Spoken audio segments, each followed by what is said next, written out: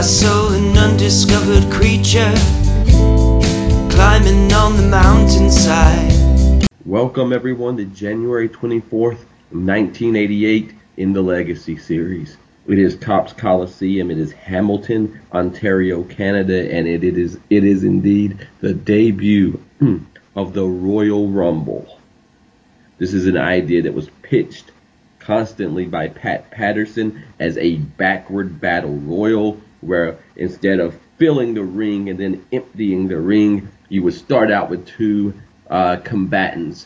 Every 2 minutes, someone else would come in, the ring would fill up, then it would empty out again.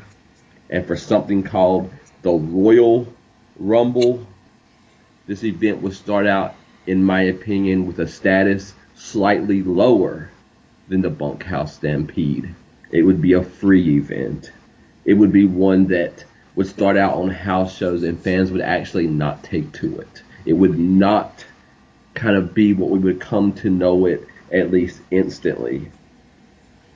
It would be, of course, one in the time that we will do this series, from everyone from Hacksaw Jim Duggan to Brock Lesnar.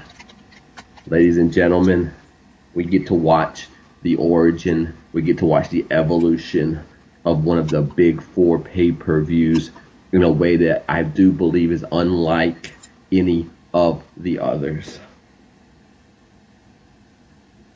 This event will eventually become the launching pad to WrestleMania, to the main event, to becoming often the flag bearer of the WWF, but right now it is simply an event that we are trying on free TV. And like 3 out of 4, I believe, of the big four pay-per-views come 1992, it will at least once offer an event where the world title is up for grabs and a majority of the company has an opportunity to compete for it. In 1993, we will begin the pattern that we will come to know, where the wrestler who wins goes to WrestleMania and gets the title shot. And oddly enough, that will be a back-to-back win by heels. Ric Flair in 1992, Yokozuna in 1993. So from Ric Flair to Yokozuna, from Bret Hart to Shawn Michaels, from The Rock to Stone Cold Steve Austin, this is an event that will take shape and make history as we go. And like so much in the WWF, anything can happen. And when I say anything, in 1988, Jesse Ventura, in the show we're covering today, will be angry at the man sitting next to him, that babyface commentator, Vince McMahon, because Vince McMahon will dare to challenge the legitimacy of a bench press contest that Jesse put on. Jesse will let this Vince McMahon know, you are not a bodybuilder. You know nothing about bodies.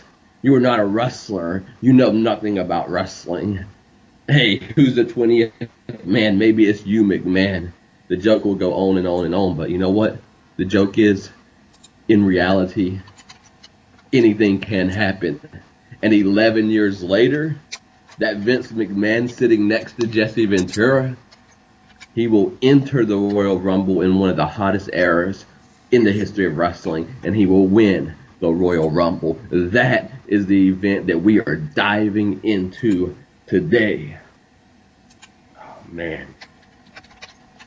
This is an event that many workers, like Bret Hart today, will get to come in early and show what they are made of. It is a place where men like Diesel and Kane and Michaels and Kofi and just a variety of talents can shine for a variety of reasons. And above all, as I said, it's an event that takes time to fully evolve, which sometimes feels so unlike much of what we've covered in this era. So we have the privilege, beginning today, to go on this journey covering the Royal Rumble in the Legacy series. So ladies and gentlemen, the hype is back. Grab your shovels, because the unearthing continues. I am the Mystic, and I am joined by my friend and co-host, by God, my learned colleague, Mr. Ms. Fan, the Brain. Greetings, Ms. fans. Thank you, as always, Lord Mystic PhD, for that wonderful introduction to our show. It is the very first televised Royal Rumble. It is a show that is here to counter-program Bunkhouse Stampede. It is a show that is going to grow into one of the most beloved events, but as we have discovered, many things are different at the start than they are later on when these concepts become rooted, when they become set, when they become ingrained with the wrestling fans. So we're here very fresh at the start of what almost all fans would experience with the Royal Rumble. We are going to talk about that weightlifting. We're going to talk about Ricky Steamboat taking on Rick Rude years before their dirty history would begin in WCW. We're going to watch tag team wrestling from the women, tag team wrestling from the men. We're going to see Hulk Hogan and Andre signing a contract. We're going to see a lot of stuff on this show. I'm very excited about it. It's going to be a happening. This might be an impossible question to answer, Ms. Van. I don't know, but do you have a clear favorite of the big four pay-per-views in WWF? Oh, it's definitely the Royal Rumble for me. Okay. Easy answer. I enjoy almost every Royal Rumble tremendously, aside from a spate of them in the 2010s. But generally, yeah, I'm a big Rumble lover. So what is it about the Royal Rumble, for those who don't know as much about wrestling, or those who do but don't know your opinion, that allows it to stand above WrestleMania, SummerSlam, Survivor Series for you as a fan? Well, first of all, if there's anyone listening to this show who doesn't know a lot about wrestling, welcome. You've come to a very weird starting place, but we're very glad to have you, and we hope you enjoy. As for the Royal Rumble, it's funny because even the Rumbles I've seen before, there's always a sense of what's going to happen next, who's going to come out next, what is that going to mean for the match, how is it going to change the match. Matches like the Royal Rumble are always changing, and they are always a nexus point of characters interacting in unexpected ways, in storylines that are going to intertwine with each other. That's my favorite thing. I've talked many times on this show about how wrestling that I love the most usually means it's a lot of characters who are just running across each other in very layered ways, in ways that are not just confined to single straight pathways. I find that wrestling just not as interesting. So you take something like the Royal Rumble, and you end up having guys who would probably never cross paths in the normal flow of the storylines, and yet here they have a chance to interact. And I don't know, I love it. I love the colors of it. I love the drama of it. I love the elimination as things are whittled down, as it takes shape slowly before your eyes. I'm just a huge fan of the Royal Rumble. I really never get tired of a good Royal Rumble. I can understand that. I can appreciate that, because in the 80s, where we are right now, I see a similarity between the Royal Rumble and the Survivor Series for the reasons that you give. You know, I am looking forward to, whether they're good matches, whether they're not. I think about when LOD and the Natural Disasters and the Boss Man and Akeem were all just in these Survivor Series matches, and they're against people who you don't expect them to be. They're teaming up with people who you don't expect. And that really captures my attention. But I also wonder in the 90s how quickly the Survivor Series might not have that feeling for me as much anymore, whereas the Royal Rumble for me is only going to get better and better and better. And I will say this, I am someone who stopped watching the WWE about the time that you started watching it. My last true continual fandom was Benoit and Eddie Guerrero, and then I stayed around to watch a couple of Michaels matches on pay-per-view. Then I stayed around for a couple of John Cena matches on pay-per-view. Then I stayed around just to see, does John Cena get booed or cheered? Then I stayed around for maybe, I need to watch WrestleMania or the Royal Rumble because it's WrestleMania or the Royal Rumble. Then I stayed around, well, I still need to watch the Royal Rumble. and then I stayed around for nothing. So I think the Royal Rumble was the sole survivor, the last thing that kept my attention before I eventually completely fell off of that journey. I think you're not the only one. I know fans who don't watch much wrestling anymore, but they're like, well, I'll watch Royal Rumble, I'll give them a chance, and I'll see if they can I'll see what they can do. It's just a great show, so let's all say God bless Pat Patterson for this idea, and the fact that it didn't get over at the house show, that is always surprising to me, and I always wonder why. It's not explained well.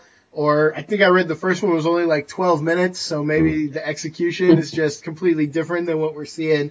Not to jump ahead, but this one is not the greatest Royal Rumble that I ever saw, but you can tell right away that the concept works. Like, it gets over with the fans very quickly, and I think we're going to have a lot to say about that. Yeah, absolutely. From a quality standpoint, it came out far ahead of what I expected it to be.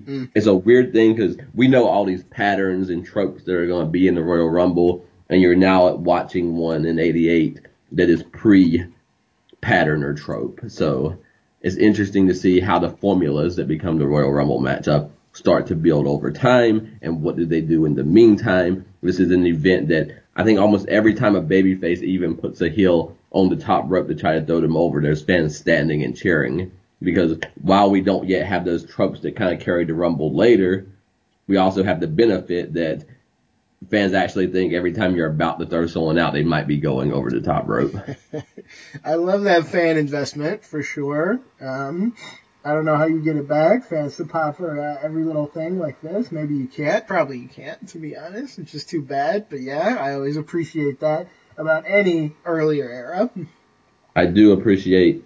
I did not know this was in Canada, so I reached out to Vince McMahon with the space element.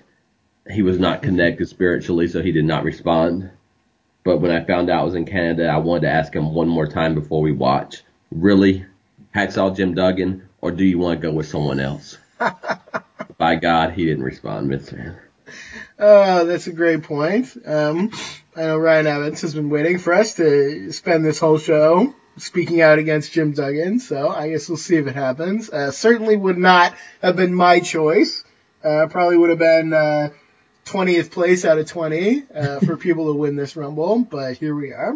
It's so funny you say that. When we get to the Final Four, I will tell you, I had a real-time moment that was similar to that. But we'll get into it. This is a fun event. This is the kind of privilege that you have when you know you're investing in a 3, probably to 4 year journey. We really get to, we've been talking so much about wrestlers evolving and becoming, but this is a pay-per-view that gets to do so. And again, it just blows my mind that in the time that we'll be here, I'll say it one more time just because it sounds weird in a sentence. From Hacksaw Jim Duggan to Brock Lesnar. That's what we're covering in the Legacy Series. That's quite a dichotomy right there. All right, so let's jump in to the show. It is again Vince McMahon and Jesse Ventura on commentary. And we go right to the ring because this is not Saturday night's main event. It is a different flow, a different way of doing things. And we're going up to the matchup that Miss Van told you about up front. Ravishing Rick Rude and Ricky Steamboat kick off the first ever televised Royal Rumble. Indeed, and we immediately get Jesse Ventura talking about Rick Rude winning the first Jesse the Body Award. So you get a little kindred spirit between those two, and I can definitely see that. They don't mention it a lot, but they had the whole the first Slammies.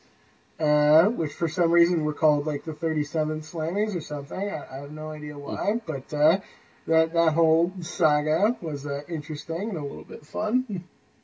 Jesse Ventura will insult Vince McMahon, and I don't know what's more insulting, the insult or what followed it, indirectly knowing Vince McMahon, but he is telling Vince McMahon, you know nothing about bodies, and then he tells him, but this is wrestling, but wrestling is the bottom line, wrestling and being a wrestler. So telling Vince McMahon he doesn't know about bodies, or saying the word wrestling 3 times in a sentence. But Jesse Ventura just piling on poor Vince McMahon here early in the show. Yeah, Jesse Ventura definitely out to bait Vince McMahon, to push him. Now, I might have said it before, but it's always interesting when you see guys working with the boss on screen, and they feel like they can push their roles a little bit. I think it was Nick Bockwinkel in an interview who always said he liked wrestling Vern or Greg Gagne because he would get in there and kind of, make a point a little bit, and he would push him and stretch him a bit as far as he could. So it's an interesting dichotomy. If you can do that with your boss, more power to you if you can pull it off. And it's a better quality show, and props to everyone, Vince McMahon, for allowing it. You easily could have someone who simply plays a role and, doesn't really do that, and that would almost make more sense. But Jesse Ventura, I think, thrives on taking a risk, often beyond the space of reward, and sometimes it pays off and sometimes it doesn't. And I do think that is one of the things that makes Vince and Jesse so good, is that Jesse Ventura will push that boundary so hard. Yeah, they will. It's a different time now for sure, but certainly someone pulling this today would be replaced by a Michael Cole clone by the time the next commercial is over. So I can see Jesse being dragged out of an arena. I mean, I don't think that their relationship is good at all now, Ventura and McMahon. I doubt it. He'll leave in, 1990, and he'll come back once in a while, but, very rarely. And, yeah, I don't think there's much appreciation there. How could there be? Because Ventura reportedly tried to put a union together, so, of course, that's going to put you at the bottom of the shit list. It's also funny for a promotion that wants to be anything but wrestling and wants to launch its talent, into the broader world, that almost everyone in this early era that would make it outside of WWF would begin having bad blood with Vince McMahon. That's true. We've seen a lot of people looking outside of the WWF already. I guess maybe it's inevitable when it's blowing up this much. Everyone wants to hook their star to something else. Piper out doing movies. Andre Arprof, our beloved reader, listener, I guess Arprof, pointed out something we've neglected to mention, which is the greatest movie star in all of wrestling history, Andre the Giant, starring in The Princess Bride, which is the best movie to have a wrestler in a starring role. So yeah, Ventura off doing Predator and other stuff. Yeah, a lot of people going to movies, going to commercials, looking for opportunities that are bigger and better. Yeah.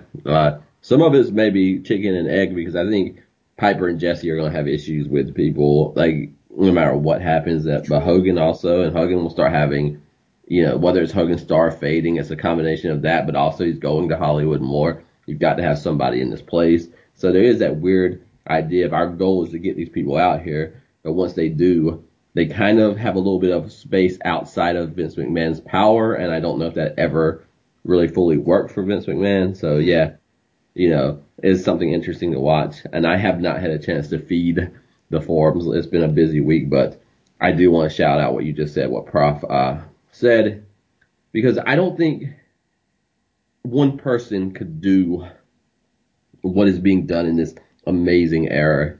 So Andre the Giant, in many ways, I don't think Andre could be Hulk Hogan, but Andre is the forerunner. Andre is the one who kicked down the door. Andre is the one who is enabling Hulk Hogan. And I don't think that duo is mentioned enough in history. You get the WrestleMania 3 match, but everything from the storyline of the Mentor and the Undefeated to WrestleMania 3 to this year to what Andre means, to what Andre embodies. And yes, we will have more suit and suspender talk before the show is over. Everything that Andre embodies, that Hulk Hogan Andre duo, it's on par with anything. We'll talk about, Bret, Shawn, The Rock, Austin, but Andre Hulk Hogan is magic in ways that it does not get credit for. Absolutely so. Narrative is one thing that's very important to us. So we've talked about it before, I'm sure, but the narrative of Andre is really not what it deserves to be among a lot of fans. It's like, yeah, WrestleMania 3, Hogan slammed him, the match was bad, Andre couldn't move, and that's the only thing he did in his whole career, basically. It's very sad that that's kind of the narrative with some people. I like to think a lot of fans are more aware than that, but I know that some are not, and it's too bad. But Andre, he deserves every positive thing that you could say about him, I think. I will say this, and I hate God knows the Mystic isn't one to hype something unreasonably, Ms. Fan, but I gotta say, we talk about the things that are at least as good as WrestleMania 3, that groundbreaking pay-per-view that changed everything. And I don't know which one is better, WrestleMania 3 or Andre in his suit and suspenders, leaning back on the rope, hands in his front pocket, looking like the model way before Rick Martel came on the scene in that way. Oh man, he was incredibly cool in that moment. Absolutely. Please, God, if you don't watch anything else on this show, go to the contract signing and watch Andre with his hands in his pocket, leaning against the rope, nonchalant. That man is a boss in every way you can say the word. It is beautiful, beautiful, beautiful. And until time does its thing, we are going to give Andre the Giant the praise that he deserves on this show. I don't know what it is. There are so many big men in wrestling who I think suffer from a lack of confidence when you get down to it. Like Vader, famously, really lacked confidence in himself at times. I think Big Show maybe has had that problem at times. Yeah. I think it comes naturally when you're so large. You almost have to be overly gentle, like in your real life. So even if you hit hard in the ring, like if your personality is frightening, it's going to legitimately frighten people away. So it's a tough thing psychologically to be a giant in real life, I think. But I don't know. I never got any sense with Andre. Like he was as large in every part of his life as he was in his body, and he just seems so freaking cool all the time, like not bothered by anything. And I don't know. Yeah, he's an interesting guy, is Andre. I like that take a lot. That's something to think about. In a sport, too, that's so competitive and cutthroat, whether it be Andre or The Undertaker, how do you become the accepted locker room boss? And what does that take? And to maintain something like that, I don't even know what the qualities are, but I think there's something that if you're on that level, then you even exist and carry yourself and are perceived by others maybe in a way that's different than almost anybody else on a roster in history. Yeah, it's a very good point. So, are we just talking about this because this Ricky Steamboat versus Rick Rude match is surprisingly boring as hell? Oh my God, I thought this was going to be, I was trying to think of the nice way. I wanted you to be able to praise it first and then I can say, well, I'm not going to say much about it, but hey, you know who it is. Who it is. Yeah. Mm-hmm. Rick Rude is good at so many things. He is great at a lot of things that are important in wrestling, but being exciting in the ring is probably the thing he is worst at. So, he is really it's good. not because he's not Kenny Omega. It's not because he's not doing dives and topes and running at 1,000,000 miles an hour before anyone rushes out to accuse me, as I have been accused before. It's because he doesn't want to do anything in the match.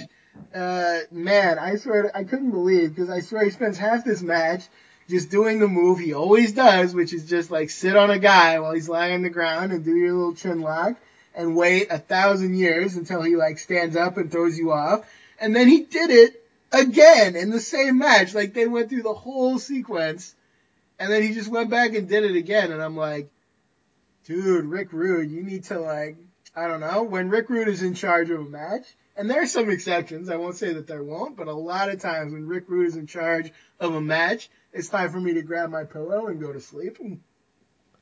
Number one, I'm sorry that you had to endure whatever absurd. Thank you. It doesn't all come back to that, folks. There are other conversations to be had. Indeed. I will say this. If you take their whole body of work as wrestlers, I would take Sid over Rick Rude any day.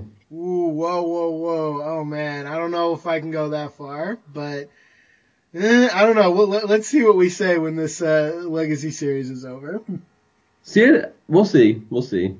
So far, we'll count how many like top matches. I'll say this: Sid could squash a guy much better than Rick Rude. Rick Rude was not bad in squashes either. He didn't have to be out there very long. Yeah, He could do his shtick where my favorite Rick Rude shtick is where he lets the guy like punch him in his abs, and his abs are so like made of steel that he doesn't even care. That's a good spot. So I think the reason I say Sid is because the thing I see about Sid and Rick Rude is they both play to the crowd. But Rick Rude's way of being a heel, I think, is to antagonize the fans with a slow, boring match. I think that's his move. And I hate it. And not only does he do this sit down on the back for a long time, but then if it can't get any more offensive, he sits on the back for God knows how long. Then he slowly stands up to gyrate, and then he sits right back down and starts the move over again. Yeah. I will say this really quick. I wrote down in my notes. If Yokozuna wrestled like he's 250 pounds, Rude wrestled like he's 505 pounds. He kind of does, yeah. He's slower than Andre out there a lot of the time. So, I don't know. We will continue to examine Rick Rude. I know he's going to have matches with Ultimate Warrior that are better than anyone besides Randy Savage could get out of the guy. So that's something. We've already seen in WCW, he actually has good matches with Ricky Steamboat, or at least much better than this. So I don't know, like there must be some good things about Rick Rude and like the Paul Orndorff match we watched was very exciting, and part of that is because Rick Rude didn't really get to control any of that, but still, like, it's not like he's incapable. It's just when you kind of let him do his own thing is to do nothing. And as a heel, most of the time, your thing is that you control the matches. Yeah, that's true. So it is definitely a black mark against Rick Rude. I don't know. I feel like I would take Rick Rude gyrating, though, over Sid, like his deer in the headlights, look around the audience, look around at the audience, oh man. I don't know. I can't with Sid. We'll talk about him later. Yeah, he's still the comment always. The thing that made me realize, I already knew how much I disliked Rude. I was trying to come in open-minded because, maybe just a different time, different era. We talked about that a lot. But then it was that same thing again, and it went from starting out to, oh, this is kind of like what I don't like, to, oh, this is what I don't like, to, oh, this is what I don't like, so I'm not watching anymore. So it was an evolution in real time. Yeah. And then also when Steamboat would get an advantage, I would be like, oh my God, I forgot how good Ricky Steamboat is. Because I kind of thought he sucked for a minute too. But no, there's Ricky Steamboat.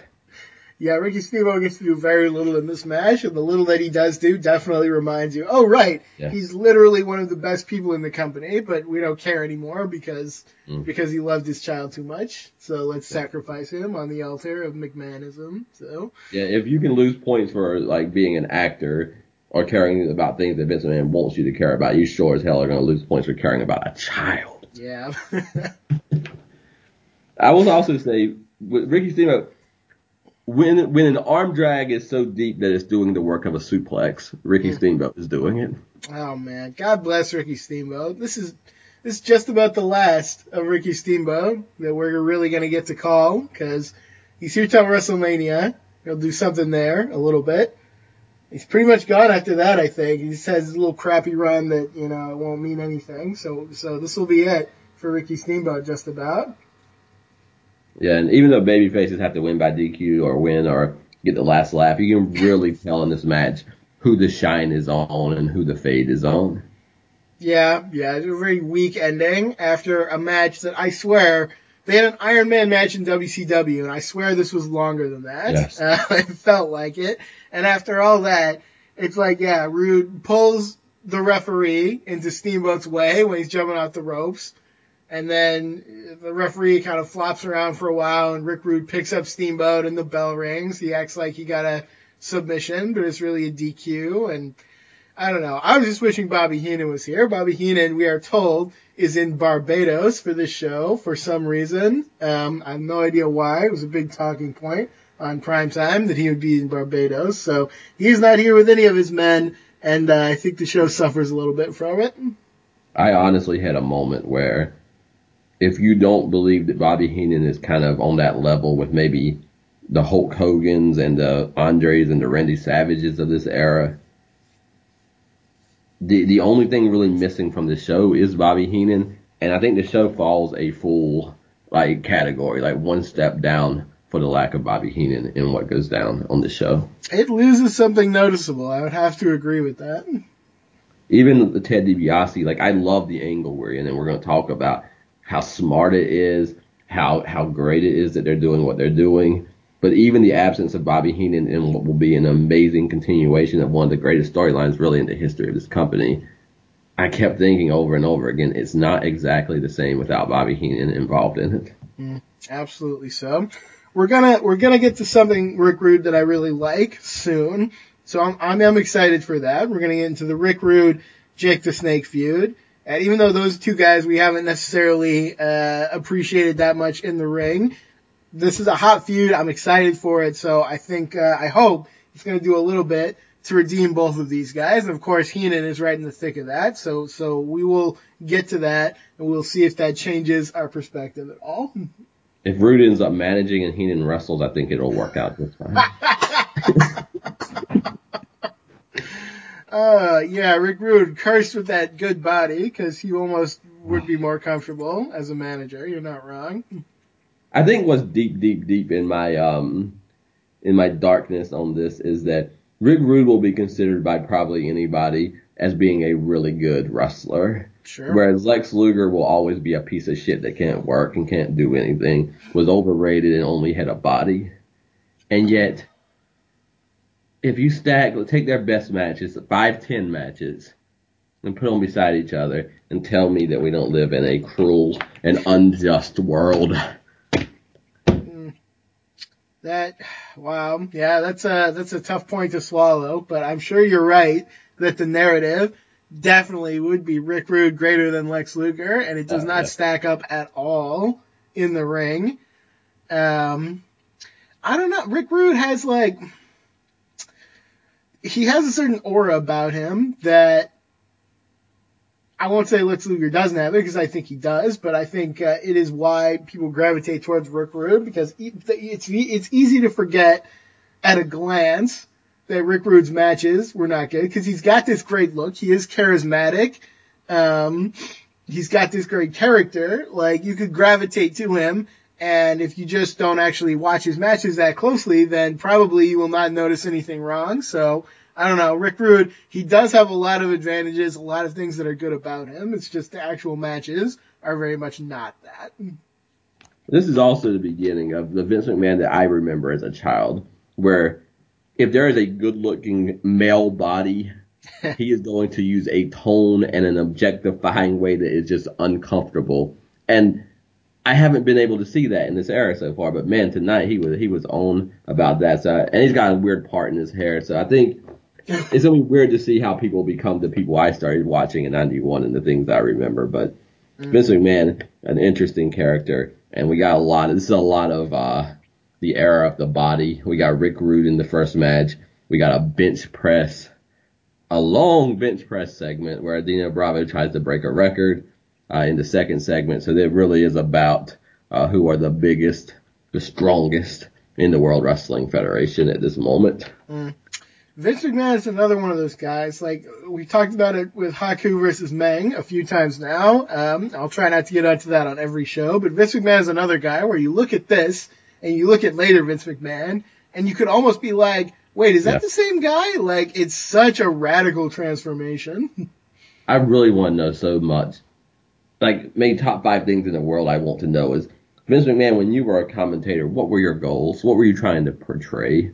Because more and more, the more I watch it, I really think that he is trying to portray, this is how dumb you all should be, and act like me and think like me. What you think shouldn't make any sense. You just be loud, and it's almost like a guide for the babyface fan. And if it's something else, I don't know what it is. Because Jesse out-argues him in everything that they argue about. Jesse has more integrity throughout the show than Vince McMahon does. So I don't know what he's going for, but I know what he comes across as.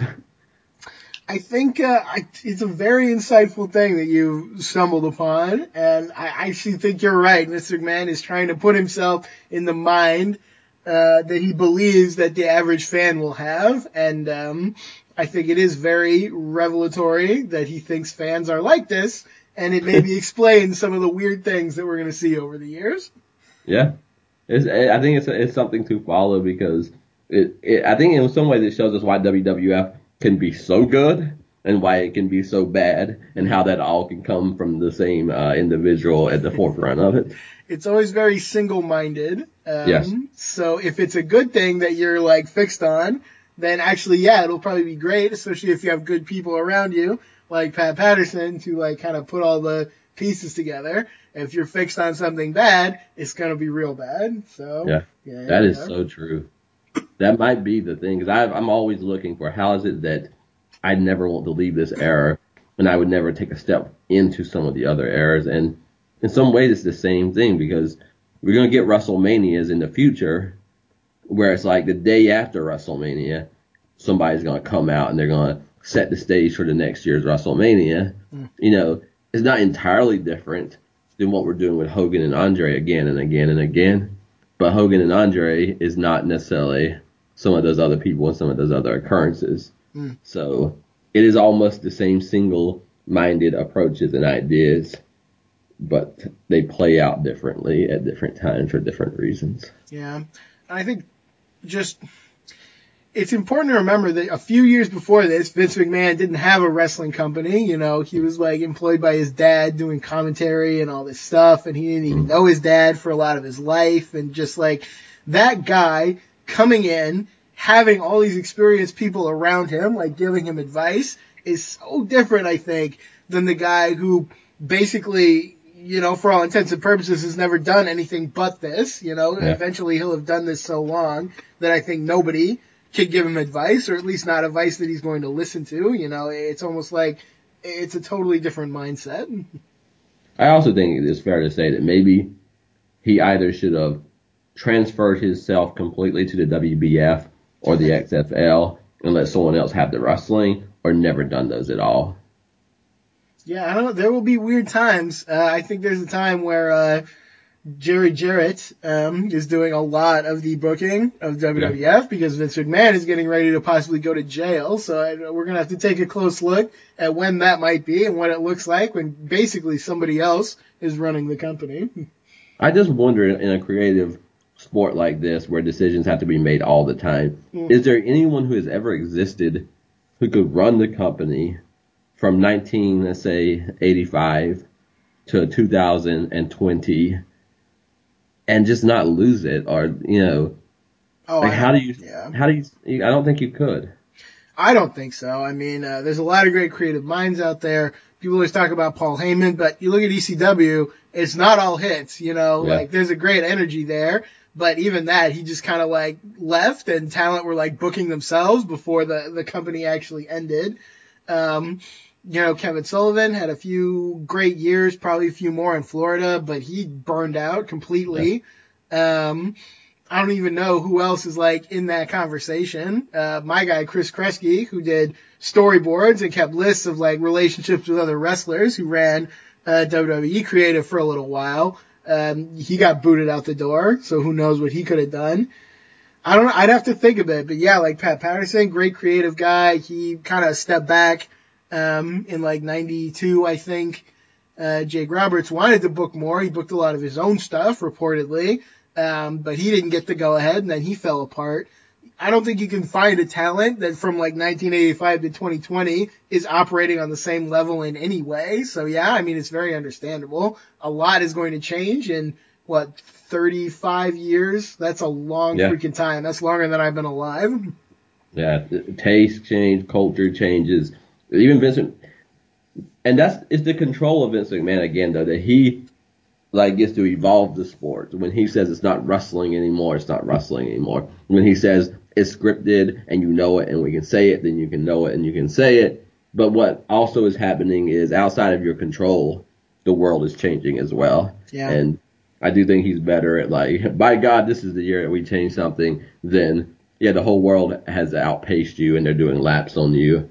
And I just don't think anyone, I know I couldn't. 35 years of anything is to be admired, and it's also to be feared. Yeah. Talk about single-minded, you know. Not that he hasn't tried to go out and do other things. He's tried desperately, but, you know, it is what it is. I feel like that is like the curse. If this is like a Disney movie or something, that you can have ungodly power and you can wield it all you want in the world of professional wrestling. but you'll never have the thing that you want, which is power outside of that ungodly pro wrestling. Yeah, it's a very ironic curse, something out of a Greek mythology. Okay, Ms. Van, I know that you've been waiting for this. I apologize for putting it off. Oh, God.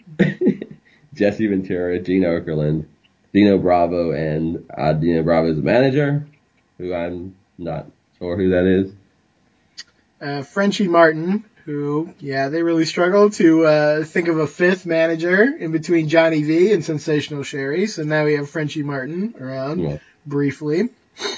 They're on the stage with a weight bench and weights.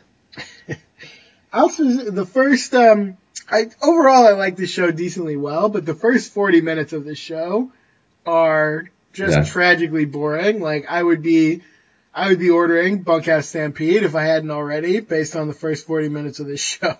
It's like that is before the tag match, right? Yeah, before the women's tag match, which is going to, if nothing else, be leagues more exciting than what we've seen so far. I don't know. I don't have a problem with this segment. It's funny. I haven't actually watched this segment before. I kind of like heard about it after the fact, and it sounded fine. It's like, all right, Dino tried to do a big weight lift. Ventura helped him cheat. That's going to be the thing that Dino Bravo talks about, like every second of every day from now on. Cool. That's his drill down thing. I had no idea that this was just like agonizingly, unforgivably drawn out over the longest segment that has ever occurred. Oh my God, it never ended, and it's just Dino Bravo. Oh, he's gonna lift 500 pounds. Now he's gonna lift 505 pounds. Oh, okay. Now he's gonna lift 510. Oh no, he's not gonna do it because the fans are booing, and okay, he's gonna walk around for a while. He's gonna come back and he's gonna lift 510 pounds. What's the goal? 700. Okay, we're going to get there eventually before we die. So this was just so long, so drawn out. If Rick Rude, if his plan is to antagonize people by being boring, then they doubled down in this segment. Even Vince McMahon later in the show is like, that was so boring. And I'm like, Vince, you did it. It was probably your idea. So, okay. All right. I'm done. It's just so inherently flawed because this is an era where you do not like baby faces, heels, and there are no baby faces involved. So we're going to watch Jesse Ventura cheerlead Dino Bravo to break a record. Like Ms. Fan said, we got to start with a warm-up. We know it's 700 pounds, it's 715, it's been announced, and we're at 400 and something when we start. Is there any belief that he's not going to be able to do the 400, 500, 600 when he is going for 700?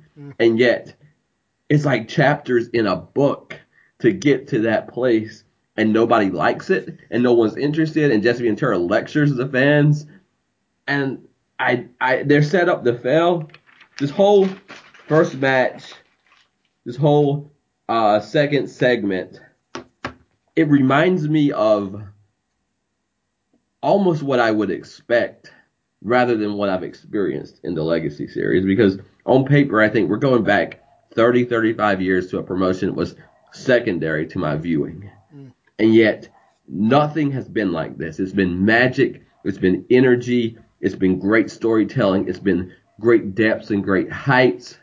And for about 40 minutes, though, it really is just a product that is not seasoned, has no taste, and I do not want it.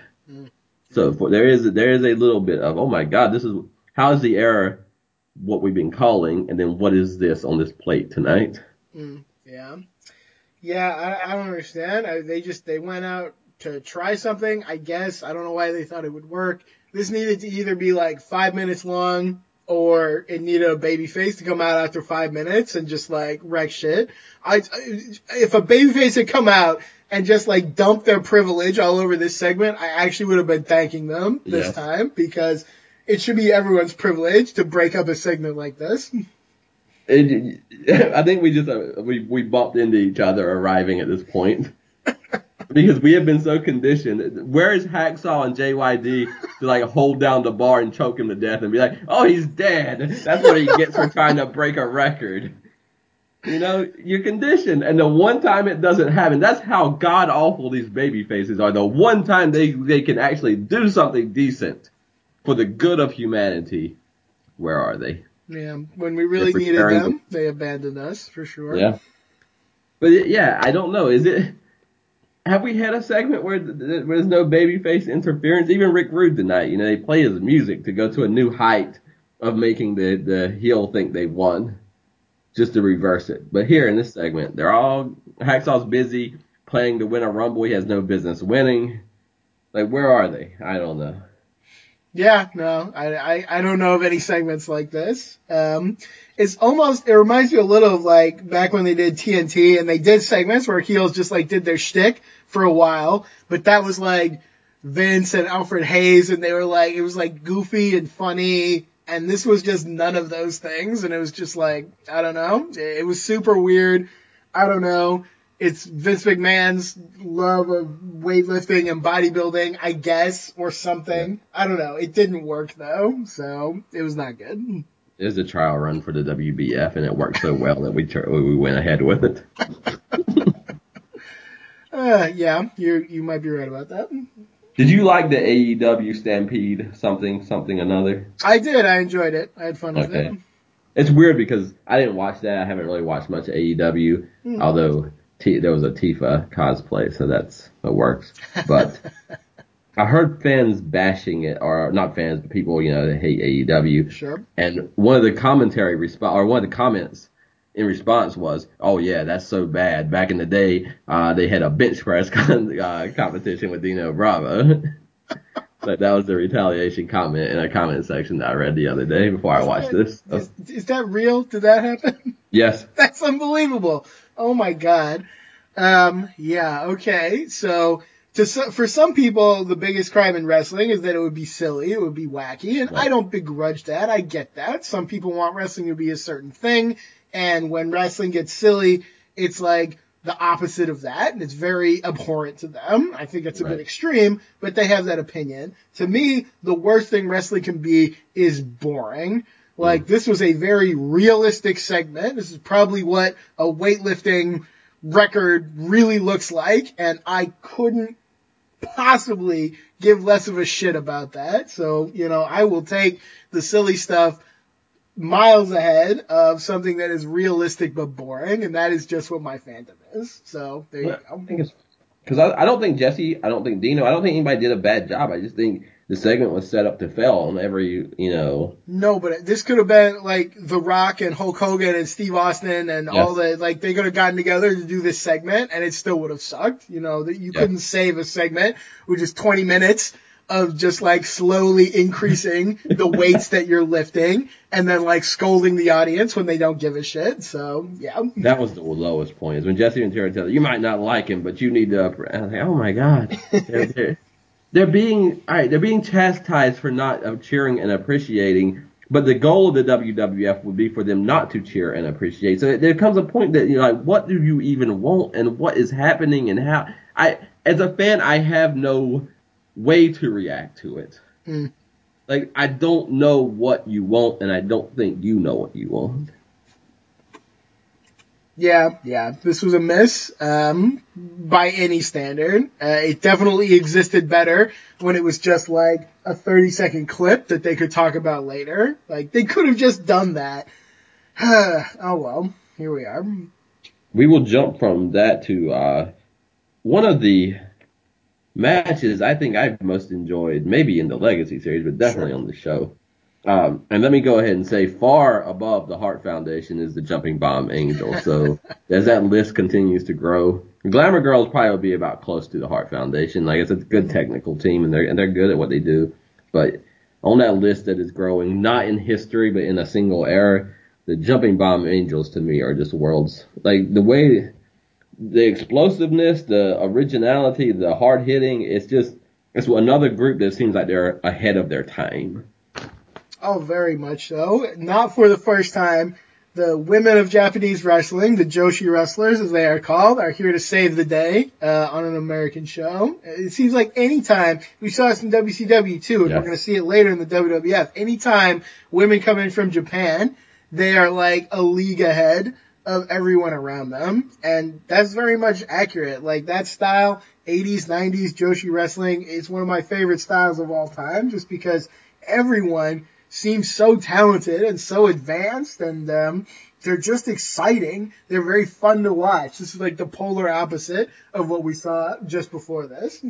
Yeah, and Jesse Ventura, heel announcer, though with more integrity, he said, this is a direct quote from our heel announcer, Jesse Ventura, I've never seen anyone better in women's wrestling than the Jumping Bomb Angels. Yeah, and he's right. He's spot on, I think. They are just major standouts here. Yeah, they're probably the best thing on this show in some ways. They're so good.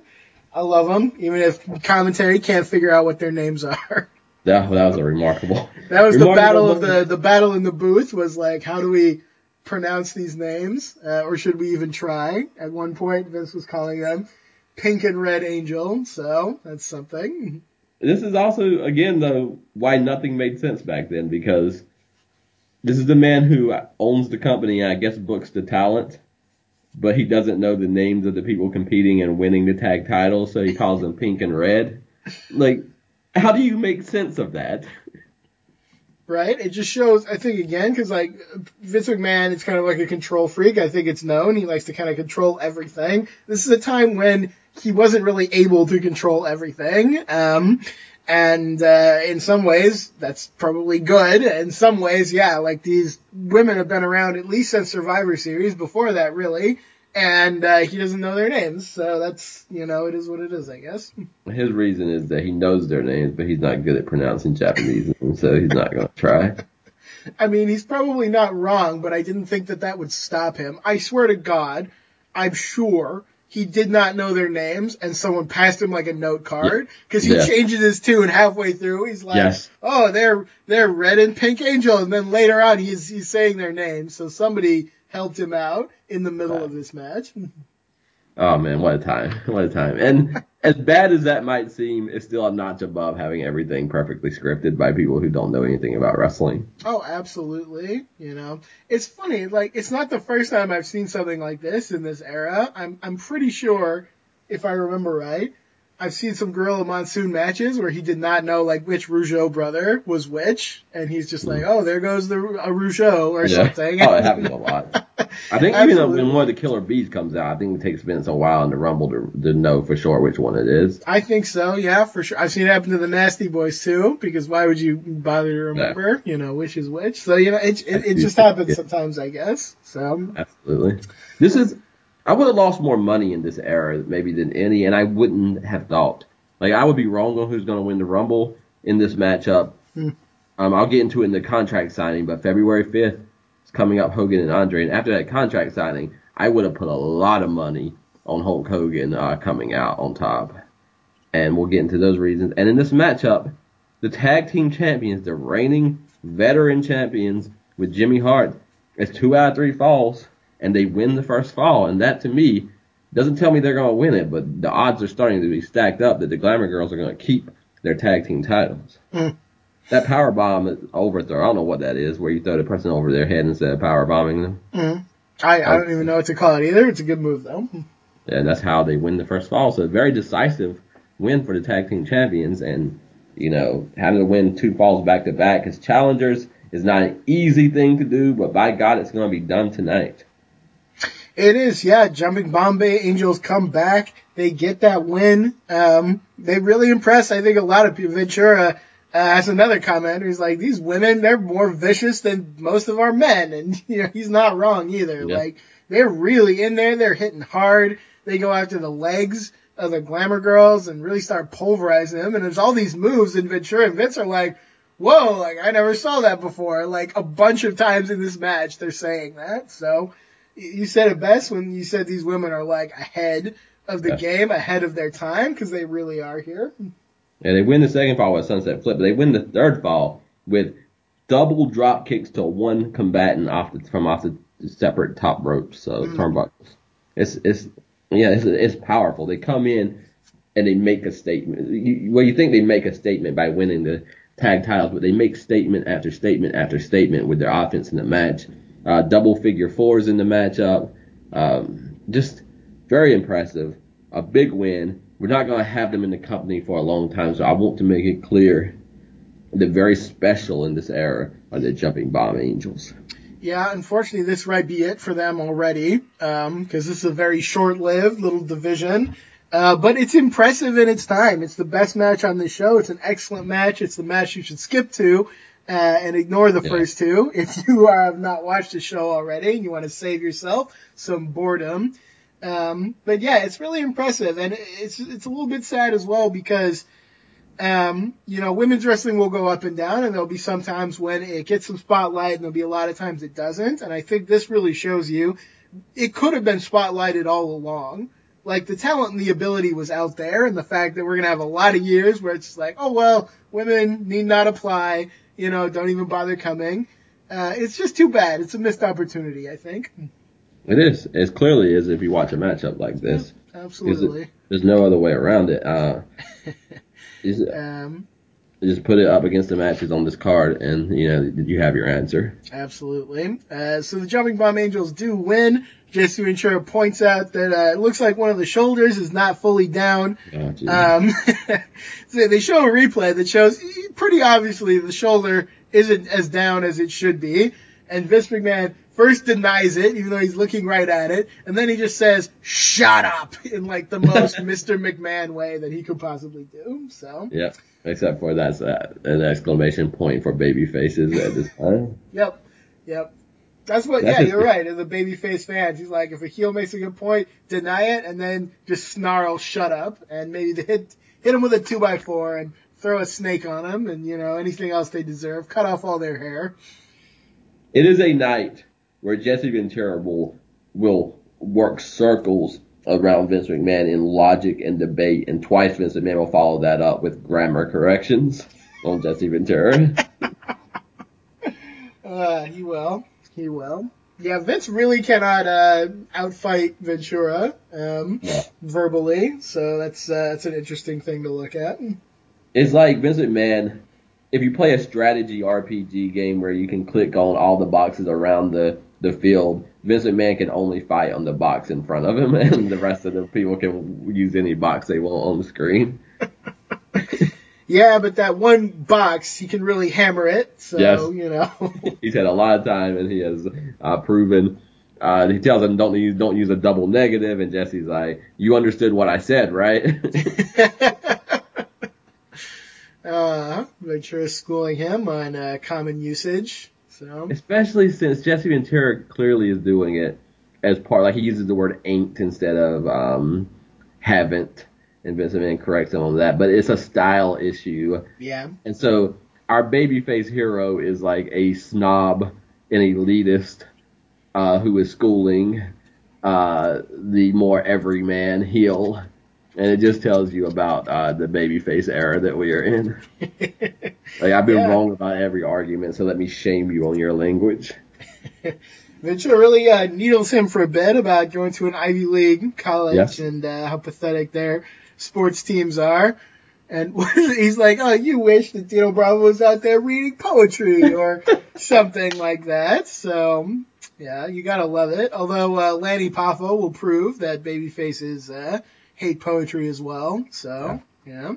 I think Vince bows up a little bit at the end of the show on that whole Ivy League. He's like, "Oh, really?" And doesn't have a lot of argument, but it's like, "Oh, okay, now." There's the line. There's the line back up, Jesse.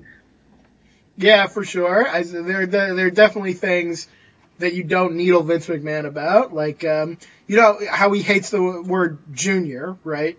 Yeah. Yeah, that's like another thing. So you don't hear anybody calling him Junior or anything like that. There are some lines you don't cross with Vince, even at this time. So in this era, if I looked at this man, I didn't know his name, I would be like, "Is his name Junior?" And that would just be my first thought. That commentator embodies it. Absolutely. Okay, so we get into another controversial 3 count. We're going back over the entire history of Hulk Hogan and Andre the Giant from WrestleMania 3 onward. It's interesting how they've kept this debate alive. And I want to say, even though transitions are always difficult, that is a thing and a theme that I will hit throughout this series because my first favorite wrestler in WWF was Shawn Michaels. Sure. I started watching in 92. First favorite wrestler as a rocker, as betraying Marty Jannetty, automatically my first favorite wrestler. And yet, going into WrestleMania 12, I will be supporting Bret Hart over Shawn Michaels, because the first time I will hate Shawn Michaels is when WWF is pushing him to the world title, because the WWF push and transition, that hard sell, I didn't even know what it was at the time, but it turned me off to my favorite wrestler in the company because it's so obscene. Transitions are hard is what I'm saying. So it's not easy to go from Bobby Heenan and Andre to Ted DiBiase and Andre. I think it takes a step down as we have to get used to it. Takes a step down because Bobby Heenan's not involved. But it's also masterful in that if Hulk Hogan and the power of Hulkamania can beat King Kong Bundy, and if it can beat Andre the Giant, and make no mistake, I like the 3 count controversy, but Hulk Hogan beat Andre the Giant at WrestleMania 3. It tells you that perhaps there is no force in the world more powerful than Hulk Hogan. So Ted DiBiase is taking this roundabout that has never been taken, that I don't think there's a force that can beat you. There's no 450-pounder. There's no 500-pounder. But I believe the almighty dollar. I believe the logic that everybody has a price. I believe I can buy my way to the championship. It's so smart to me and so risky, because in some ways we are leaving the tried and true. And even though we're still in the same angle, we have moved and altered the way that we are approaching it right smack in the middle of this like 1 year storyline. Yeah, no, it's a different tack, and I think it needed to be, because you can't come up with somebody stronger, bigger than Andre to go after Hogan credibly, so you have to take some kind of different tactic, and you take a guy like DiBiase, who's not as big as Hogan, who's not as strong as him clearly, but he has a different set of threatening abilities. He's got that money. Also, he's got he's got the evil smarts. He's that kind of character. So is he going to outsmart Hogan? Is he going to have a better strategy? And here, it's all strategic, because DiBiase wants the title, but he's not direct about it. He's recruiting Andre. We see that great segment where he makes a deal with Bobby Heenan for Andre to deliver the world title to him. And there's just a lot of pieces going on with it. So I like that they took a different route with it, and I think it was a smart thing to do. Absolutely. The thing that is so smart to me is the fact that I was saying, I believe on the last show, that these guys have one identity and they drill down. But if your identity is everybody has a price and you try to purchase the world title and the response is hell no, it's almost like the end of your gimmick. Go home, like your idea doesn't work. But the masterful thing is Ted DiBiase spins that into Hulk Hogan made a mistake that he's going to regret. And I have not changed my mind. I'm still going to buy the title. Everybody still has a price. And Andre the Giant is going to win me the belt. And is there anything as obnoxious for what he cannot make up for the history of Bobby Heenan and the ability of Bobby Heenan? He's a new guy, but what a powerful heel tactic that no matter how many times I am set back, I'm simply still going to buy my way to the world title. I will be world champion without making any actual effort to win it. Yeah. I will say we already touched on it a little bit, but this show is exciting because it's the first Royal Rumble. It's exciting because we have this excellent women's tag team match, but it is also very exciting because we get this Hogan-Andre contract segment, and there are layers of goodness in this segment that I am very excited to get into. Does that begin with Canada's own Jack Tunney being in the ring? It does. The man who will serve a long time as WWF president, which allegedly was a deal they had to make with Jack Tunney because he was such a hard ass about his little area that he promoted.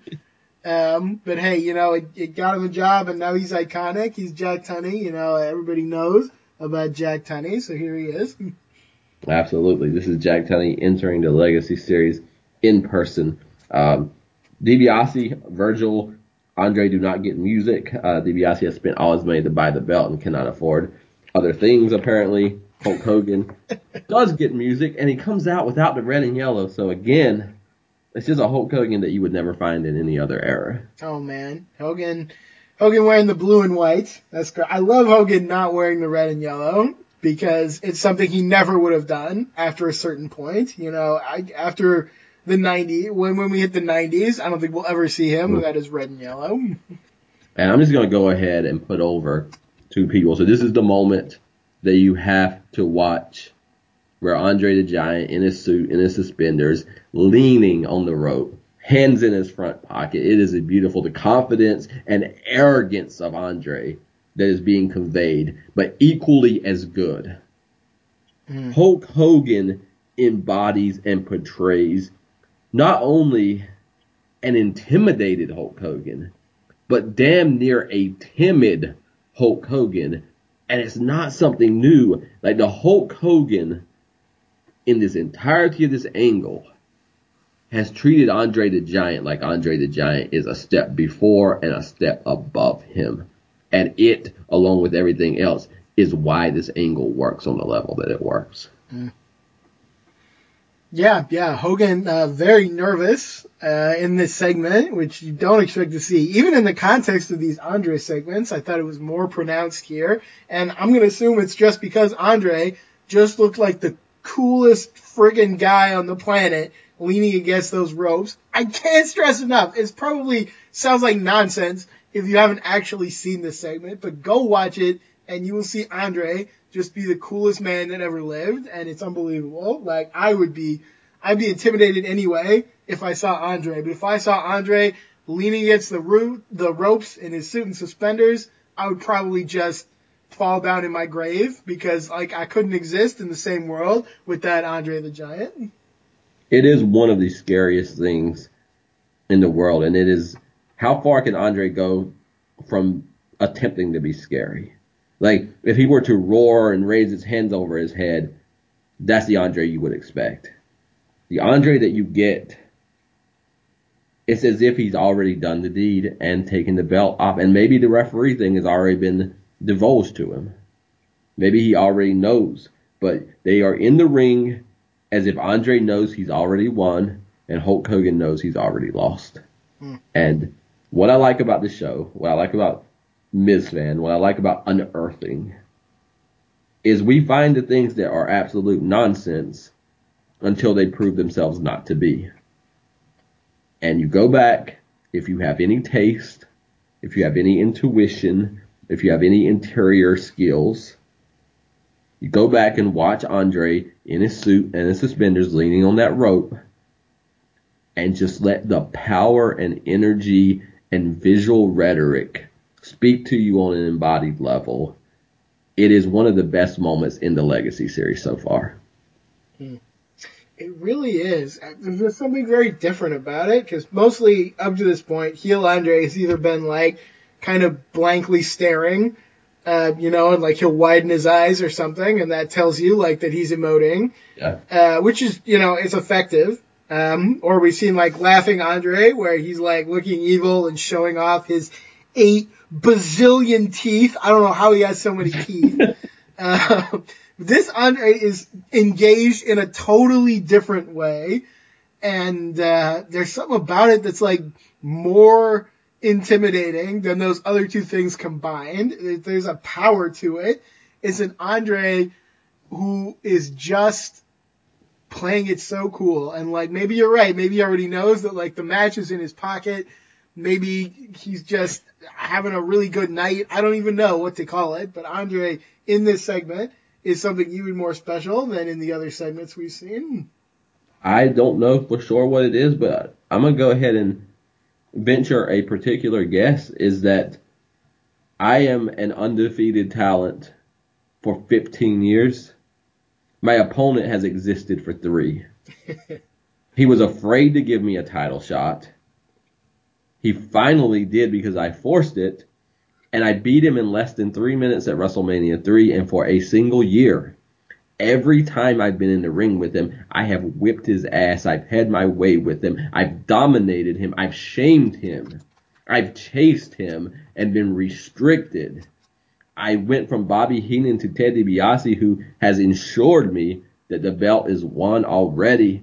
Every single thing about this narrative points to an Andre the Giant who should have his hands in his pockets, his suspenders on, leaning on that rope. But so few times in wrestling history do we even consider the narrative from the heel's perspective, much less the heel giant who can't think he's only a bad guy. But if you're playing this out from the mindset of Andre the Giant and the history of this storyline, the only thing he should be doing is putting his hands in his front pockets and leaning on the rope just how he is. And Hulk Hogan's so smart. And he's right to be scared. And he's right to be timid. It's the right thing. He's the line drawer. He is the divider. And yet, he does not yet have a rhetorical device that even makes him the winner of the showdown. He's going to go to his most desperate ploy before the night's over, which is you've got to beat all the Hulkamaniacs. And he's not going to say it one time, he's going to say it two times. And it does not sound like that easily divided world. It sounds more like he is reaching and he's desperate and he doesn't know his way forward. Whereas if Ted DiBiase and Andre have had even a moment of doubt, I don't know when it was and I don't know where it was. But there is trouble, Ms. Fan, in the world of Hulk Hogan and Hulkamania and this WWF title reign. And it's interesting. This aired on almost exactly the 4-year anniversary of him first winning that title. So for a man who has been champion for 4 years straight to come in and to be intimidated and to show fear, a guy who almost never would do so, that's something that really tells you, I think, everything you need to know about Andre here. Yeah, because, again, thinking with my brain, with the logical part of me, I think Hulk Hogan is not only going to be intimidated, but before this segment's over, he's going to lunge for DiBiase. Andre's going to take him, plant his face on the table, take the table and Hogan and flip them over. Like, logical, mystic wrestling fan says, you're going to shame Hulk Hogan like that, he's going to come back and beat you at the next show. But this is a storyline, and this is an angle, and this is a time in history. This is why we brought the space element to bear, where felt sense and powers that even go beyond that are often more at work than logical point A to point B booking. And at his best, I don't know if there's anyone who can intuit the felt sense and the directional sense like Hulk Hogan. And part of me wonders, now that you've said this, because if I'm a 4-year champion and I've changed wrestling forever, not even Andre the Giant should make me timid. But I wonder if there's something about the fact that in something like 11 days, you're no longer going to be champion. Is there something in the energy and air and atmosphere and reality of what is to come that Hulk Hogan, in an embodied sense, can't figure out or can't shake or can't deny? Whatever it is, for this long feud, this year long, the tides seem to have turned. And it is a rare moment in history where you cannot visually tell who is heel and who is babyface, who is champion and who is challenger, who is the one who has been winning and who is the one who has been losing. Something has happened and it's invisible and it's so very visible at the same time.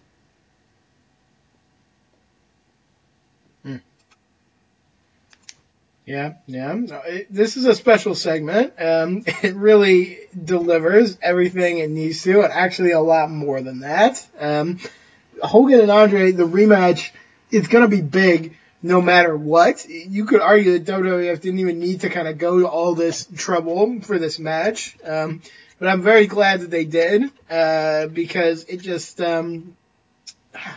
it's emblematic of the era that they really don't still take anything for granted. Like, they're still pushing for the next level. And I don't know how I'm going to feel about the match itself, because you've already alluded to the fact that it has a really unexpected, unusual twist to it. And I've not seen that match before, so I'm going to reserve judgment. But I am reserving judgment, but also on paper, like it's a twist that doesn't throw me. So maybe that's a step too far. But this segment, like this build, this is awesome. This is really good stuff. Yeah. After what we've said, it strikes me in retrospect that when it's time for Andre to go to violence in this contract signing, I think twice DiBiase says, put your stamp on it. And if anything happened on this show, Andre the Giant put his stamp on this feud and on the direction of the world title and the history of this company, because I don't remember if I've seen this match or not, and we can debate when we get to it how it came about and why it came about like it did. But a man buying a world title and referees unveiling themselves and Hulk Hogan's 4-year title reign ending, this redirects the history of this company for the remainder of its time. And so put your stamp on it, Andre. That it doesn't get more on the nose than put your stamp on it, Andre, because he is doing just that. Indeed. He stamps Hulk Hogan's face into the table. And I love this because DiBiase's like on Hogan. He's like, oh, you made such a huge mistake. You signed that contract and it'll end your career. But you got to do it. And really just gets under his skin. And then, yeah, he says, put your stamp on it. And Hogan takes the first swing. Yes. He takes a swing at DiBiase. The tension is too much. It breaks down for him. He does what a babyface does best and tries to hit first. And he misses. Andre grabs him and just slams his face into the table and then sends him reeling, and the table lands on top of him, and it's a very chaotic scene. I love how it comes about. I love how it's executed. It's awesome. Yeah, it is awesome. And again, everything just kind of unveiling itself in real time as we talk about this, which is the point of dialogue. Hulk Hogan really comes across in this feud like someone whose mentor was Andre the Giant and who does see him as larger than life. And isn't it funny, like this intimidated world champion does take the first swing, but he does not take it at Andre the Giant. Yeah. He goes after the guy who's really under his skin here. The guy who's, I can't stress enough how he's just taunting Hogan and putting those doubts in his mind and making him feel that fear that he doesn't usually feel. So I'm not surprised that he broke the tension by taking a swing. And yeah, it's not at Andre, it's at DiBiase. I'm just now thinking too that when Andre turned heel, Hulk Hogan turned his gaze away from Andre to blame Bobby Heenan. And yeah, he took him on at WrestleMania 3 because he had to. But almost everything since then has been Andre chasing Hogan. And now Hogan is blaming DiBiase and directed at DiBiase. So a feud where you are refusing to take on the Giant directly, but the Giant is taking you on directly. Like that, you can't afford that. And it's just one mistake. But, short of Andre the Giant and Ted DiBiase doing what they're about to do to Hulk Hogan, Randy Savage is already turning babyface. I don't know who ends this title reign if DiBiase and Andre don't do what they're about to do.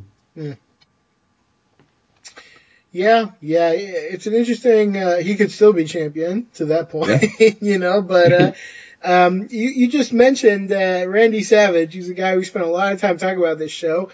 You talked about Heenan not being on the show kind of makes it maybe lose a little something. I would say not having Savage kind of does as well. It's interesting for a show that was meant to like counter a pay-per-view from the NWA. It's kind of missing some of the guys you would expect to be on this show.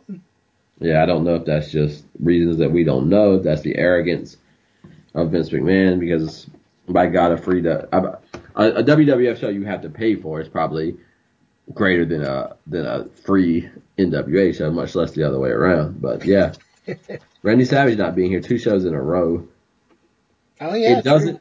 Yeah, it doesn't stop some of the things that are already great, but it takes away a certain thing that diversifies the greatness of this era when Randy Savage is not on it.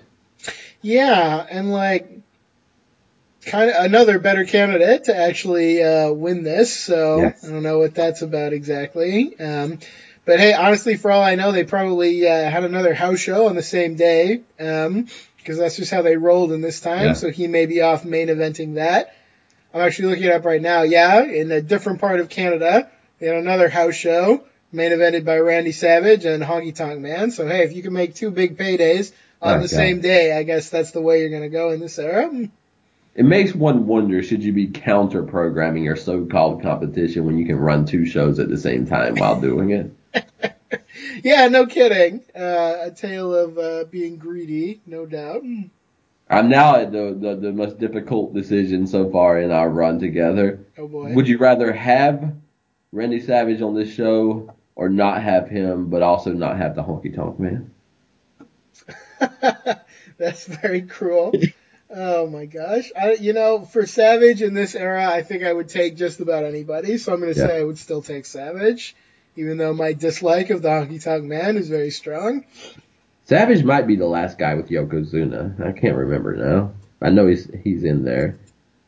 In 93? Yeah, he is. Savage tries to pin Yokozuna because Savage never understood the rules of the Royal Rumble apparently, and Yokozuna presses him over the top from that position. So yeah, that's all believable too. It is. Yeah, it's a weird but compelling bit of psychology that Randy Savage never seemed to really grasp the Royal Rumble. It's also why, again, characters need to be an authentic extension of who they are, because in reality, every strength that you have creates weaknesses that you have to have, because for everything you fill yourself up on, you are also depriving yourself in other directions. And Randy Savage will thrive on a psychology that is chaotic and out of control and doesn't always make sense. And that same psychology would be let me pin Yokozuna because that's what's happening in the moment. Yep, pure instinct, and it betrayed him at that time. So this though is what we're talking about as we get into what is a 20-man every 2-minute Royal Rumble. Is we are embarking on a rich history, and one of the favorite things about this series is going to be getting to do all these Royal Rumbles with all their story, all their history, what's happening in that year, how does it play out, who are the stars, and so that's just a hint of things to come. 1993. Right now, though, we are rooting down in 1988 for the first ever televised Royal Rumble, where one of the biggest tropes is who comes out first and who comes out second. Well, in 1988, those folks are already currently in the ring revealed to us. So.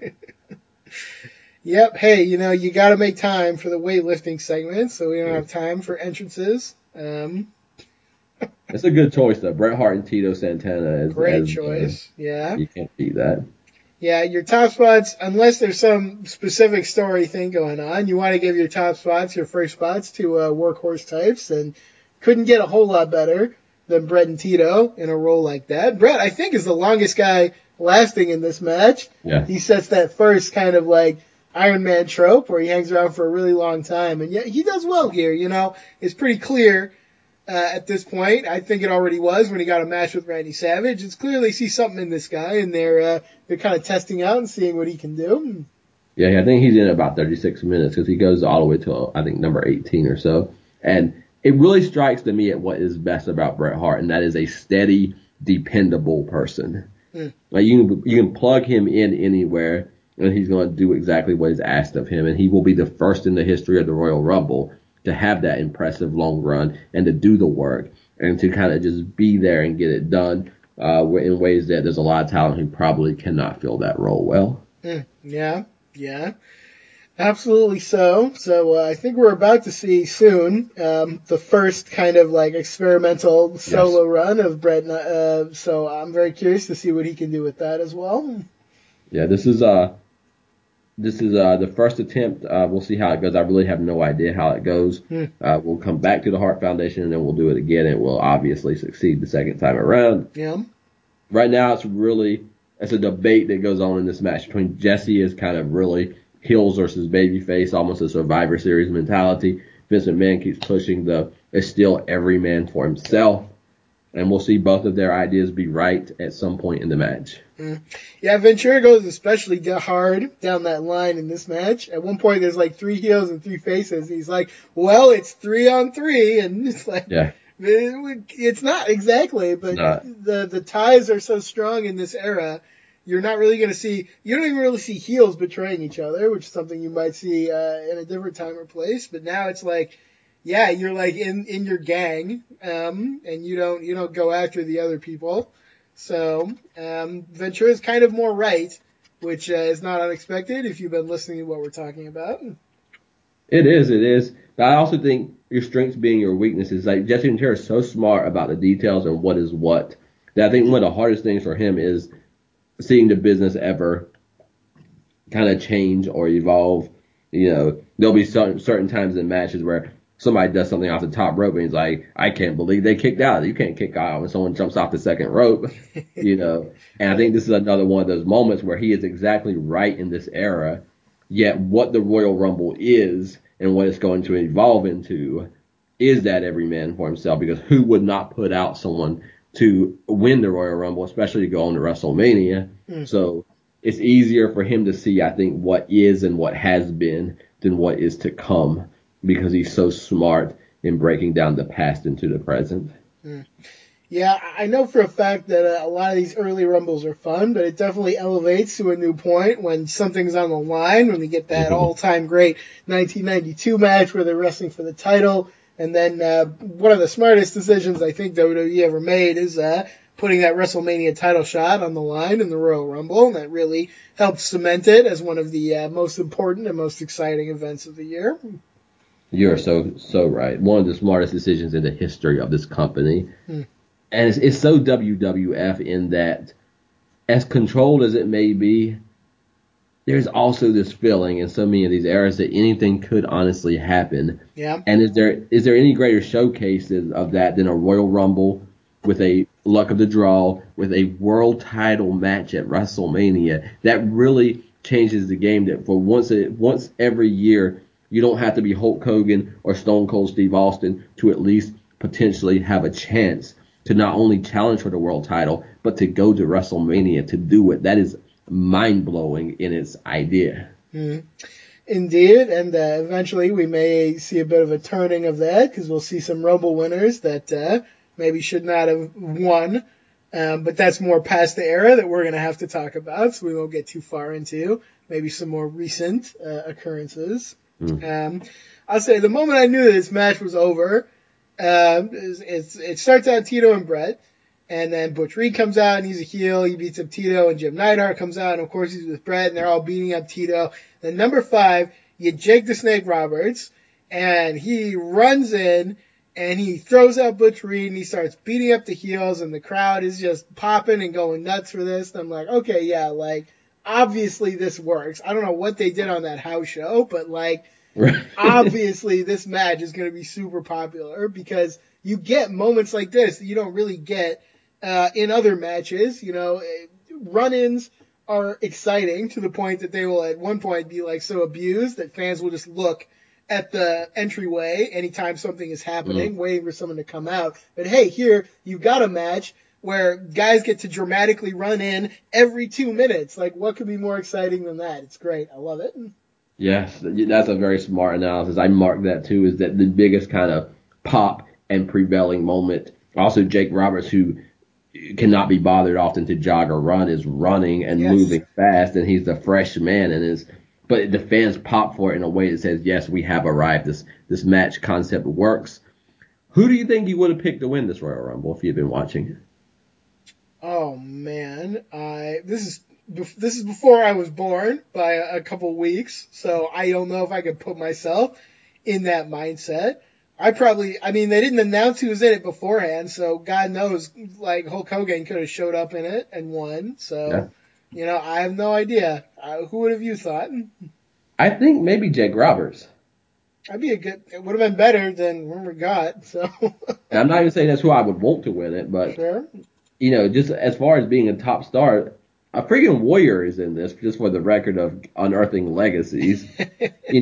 I would have told you it just in my hazy memory that the Warrior came in and steamrolled the company and won the Intercontinental title and the world title.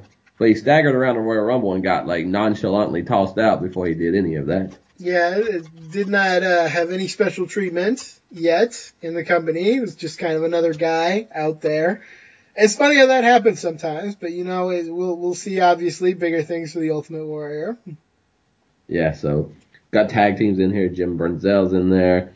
Sam Houston is in this, so that's an interesting guy who I've forgotten from my early childhood wrestling watching. Yeah, that lanky cowboy, half brother of Jake, if you didn't know.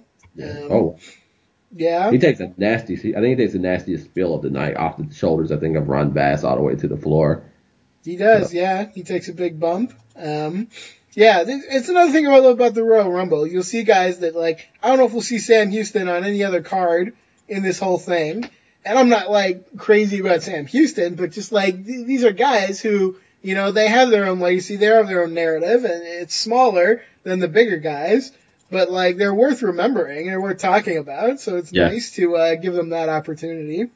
That's another special thing about the Royal Rumble. So absolutely, man. Jake Roberts should have won this. Why didn't Jake Roberts win this match? You put that in my head now, and it would have been better. It's surprising. Would have been better. He's not only a babyface, but he's a kind of long established star in the company now. Yeah. So I would have thought I think I would have thought Jake till he got eliminated if I had been watching in real time. Probably so. I don't think there's any debating that Jake Roberts was a bigger babyface star than Jim Duggan was. And Jim Duggan got the pops, but I don't know. Jake Roberts is clearly above him, yes, I think, in the ranking. So one comment from the matchup is Vince McMahon is still antagonizing Jesse Ventura, and Jesse says, if you don't knock it off, you're going to hear from Barry Bloom. And Vince McMahon says, who? And he says, you know who. I don't know who, so I don't know. I don't know if this match or the next one, but they do some more of that. They talk about who would be a Hulkamaniac and who would be a giant maniac or something. And they're talking about people, and I don't know if it's an inside joke or just the era they're in, but I'm okay, all right, I don't know what you're talking about right now. So I think Barry Bloom is an agent to wrestlers, so and so Jesse Ventura, kind of letting him know you're gonna hear there's gonna be some pressure put on you if you don't watch your step.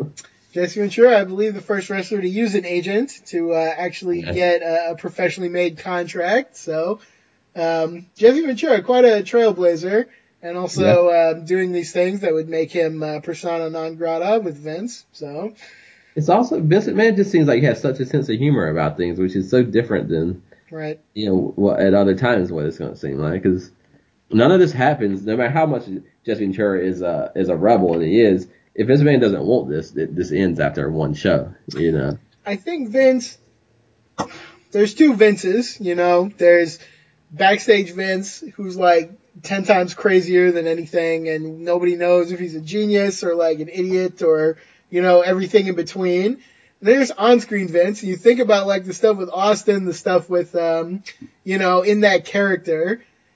He's very willing to let people push him to be a fool if needed. He's a great on-screen character. He's one of my favorite on-screen characters. So there's two Vinces. There's the one, in real life, and then there's the one who's a character. And I know which one I like more, certainly. And I think you see some elements of that where he will let things go as a character that he probably might not tolerate in his real life. This is something I'm looking forward to. Your fandom of Vince McMahon, the character, because I understood immediately that he was a fucking phenomenal character. The day that he came on the air with his black eye and said that Bret screwed Bret, that is not a narrative that I needed to develop in time so I could understand how fucking brilliant he was. This is a world, as I said last week, where Bret Hart will never benefit from the Montreal Screwjob, which is just unfathomable. But Mr. McMahon, from day one, when even the wrestlers in his locker room thought about walking out on him, he will get nothing but shine from this. But at the same time, I was a massive Austin fan, so when I watched it, I was watching it mostly from, oh my God, this is Austin's era. So I think when I get to bring my Austin fandom and you get to bring what you saw of Vince McMahon, I appreciate Vince McMahon, we bring that into a conversation. about 10 years from now in the Legacy series. And I think it's going to be a really fun time in this show. I'm very excited. That's one of the narratives that I probably know the least about, like watching regularly. It's something I've kind of dipped in and out of. So I'm very excited to get to that. It's going to be undiscovered territory for me, I'm sure, in many different places. Yeah, Vince McMahon, I think the magic of him for a moment, what Bobby Heenan was to Hogan and what Andre was to Hogan, for at least a second in time, Vince McMahon was almost both, as he was the Bobby Heenan antagonist, and then he was at a moment the wrestler also against Austin. So it's a hell of a void to stand in. And so many times when you think about Bischoff doing it or Russo doing it, it's like, oh my God, let the company just shut down. And yet the owner of the company is going to put himself in the world title feud, and it's going to be not only the best thing for business, but half the reason that they go from almost going out of business to like conquering the world. It's unbelievable that could be the truth, but it's going to be for an era. Yeah, I don't know if WWE has ever been more fortunate than they were with the fact that Vince McMahon was a brilliant heel in the way that he was. Because imagine if he had not been up for that task, would he have been able to like pull himself back? I don't know. Would the company have been okay if he hadn't been in that role? I don't know. You know, the fact that he was able to step into that so perfectly is probably the luckiest thing that ever happened to them.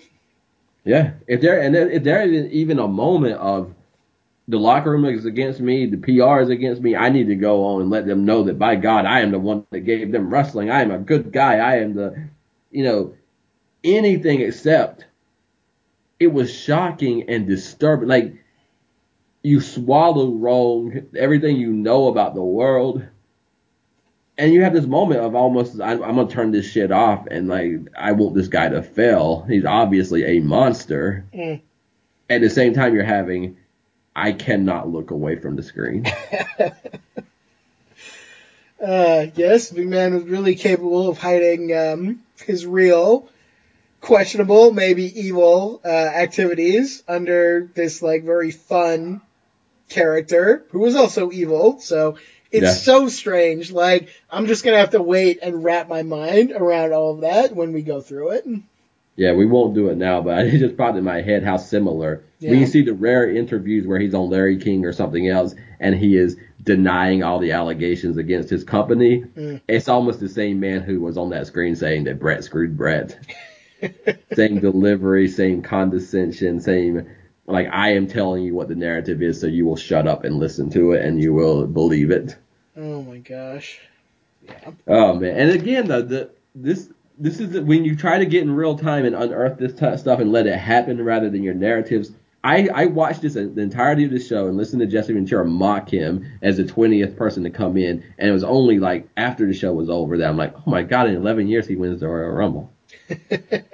Like I said before, it's a different guy. Like, it couldn't. Yes. It must be like his brother or something. It couldn't be the same person because the distance is too great. It doesn't seem possible. I agree. You know who's great in this match? Harley Race, my man. He is bumping all over this ring. He does the bit where he's like caught in the ropes and he's like seesawing back and forth as Jake Robert punches him in the face. When he finally goes out, he doesn't just go out. He like falls over the rope backwards and like slams his head on the apron and he's stumbling around. And man, I really like Harley Race. We haven't had a chance to talk about him a whole lot yet, so I'm excited to get more into the King, Harley Race. A Royal Rumble is hard to do because you're taking notes on such a long show and you don't know what you're going to say, what I'm going to say. But here's what just happened in real time. I knew it was time to transition off of Vince McMahon and back into the Royal Rumble. My next comment would have been, do you know who I would have wanted to win the Rumble? Do you know who we are lucky to get to call? Do you know who we need to talk about and appreciate more? Harley Race. But then I was like, no, I will not speak because Miz Fan will transition and he'll transition with Harley Race. That's beautiful. I love doing this show. Yeah. This is our first Royal Rumble, and this is, I don't even know how, like, we're going to have to evolve probably when it gets to be a longer show, because I don't know how you take notes and then have a conversation, because I might be talking about something that happened 36 minutes in, and you might be talking about something in 12 minutes, but I swear to you, Like I thought, nope, no reason to speak. Mid-San's about to do it. So I absolutely love that. It's good to be very in sync with someone like you, Mr. Mystic. I'm yeah, glad and you it's true foresaw that though. I would say that. Mhm. I appreciate that a lot, and I appreciate like it is a gift to see Harley Race do what he does, and I think we're gonna get a Harley Race Hulk Hogan matchup. So we got to pay tribute while there's time to pay tribute. Absolutely. I've already noted down some possible bonus Harley Race matches Yeah, that I'm going to put on some future sets. So you better believe we're going to talk about the King. And it kills me always because people who know, people who have done the work, who've watched more than I have even, are like, man, this Harley Race isn't even like the Harley Race. Like this is his like very post prime right. stuff. And I'm like, man, he's like really good in this era still, like in my opinion. So he's got all of this legacy, which has yet to be unearthed by the likes of us, which is even better than that. I don't know when, if ever, we'll have a chance to really talk about that, but I just wanted to mention that there's probably like 100 Harley Race performances better than the ones we've seen. Oh yeah, but the truth is on both sides because the rare bumps he takes in the '90s as a manager are as beautiful as this. Oh, So absolutely. he's Yeah. always Harley Race no matter what. Yep. Race Invader is still a standout for sure. I wonder Oh when man, great I wonder stuff. if Harley Race went to Vince or Vince went to Harley Race to explain that even though this is a Royal Rumble, you don't need to win it as king because the king wouldn't need it, and you're already the king. So what else do you need? I think just I'm pretty sure it was Vince who came to Harley with that, or one of his minions. Because I don't think Harley Race was the type to come in and be like, I need to be the king, or I need to Yeah, win the Royal Rumble. It's like Harley Race is telling that he didn't even want to still be wrestling at this point. Like he had actually retired and pretty much let himself get totally out of wrestling shape. I think he was running like the St. Louis territory or something, but of course he picked the worst time to do it because territories all got stomped into oblivion mm, right at that time. So he came back, he got back into shape, and yeah, he still had some good stuff left in him. But it's just amazing. It's like here's a guy who probably, all things being equal, wouldn't even be here if he had his way, and he's still doing such a great job. yeah, I agree. I don't think he could do anything else. Yeah. This is another one in this one where let's see, we're gonna get. This is a Jesse Ventura quote. This ought to be Duggan's style of a match. He can't wrestle, but he can fight. Ventura, as always, with a lot of great lines. The Vince Ventura commentary team continues to prove itself as just being very entertaining because of their weird dynamic. Um, there's one point in this match where Nikolai Volkov and Don Morocco, like they have a mix-up, they try to enter at the same time.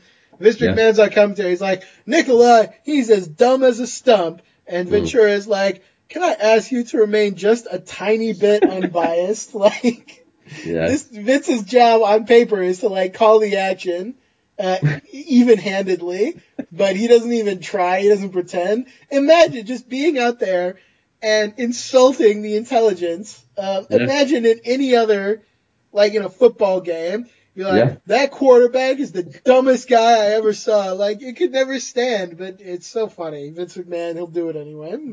That's what works in this era, though, is that Jesse Ventura can call him out, and yet he will sit with pride as an unbiased announcer who is doing just what you said he's supposed to be doing. Like, even in the face of that. He is narrative proof. Like, Yeah. you cannot question what he has in his mind. I really think this is an era that if you have enough strength of mind, whether you're a wrestler, face or heel, or you're a fan of faces or heels, you can have a narrative that can be true and invincible to you, and you can get away with it.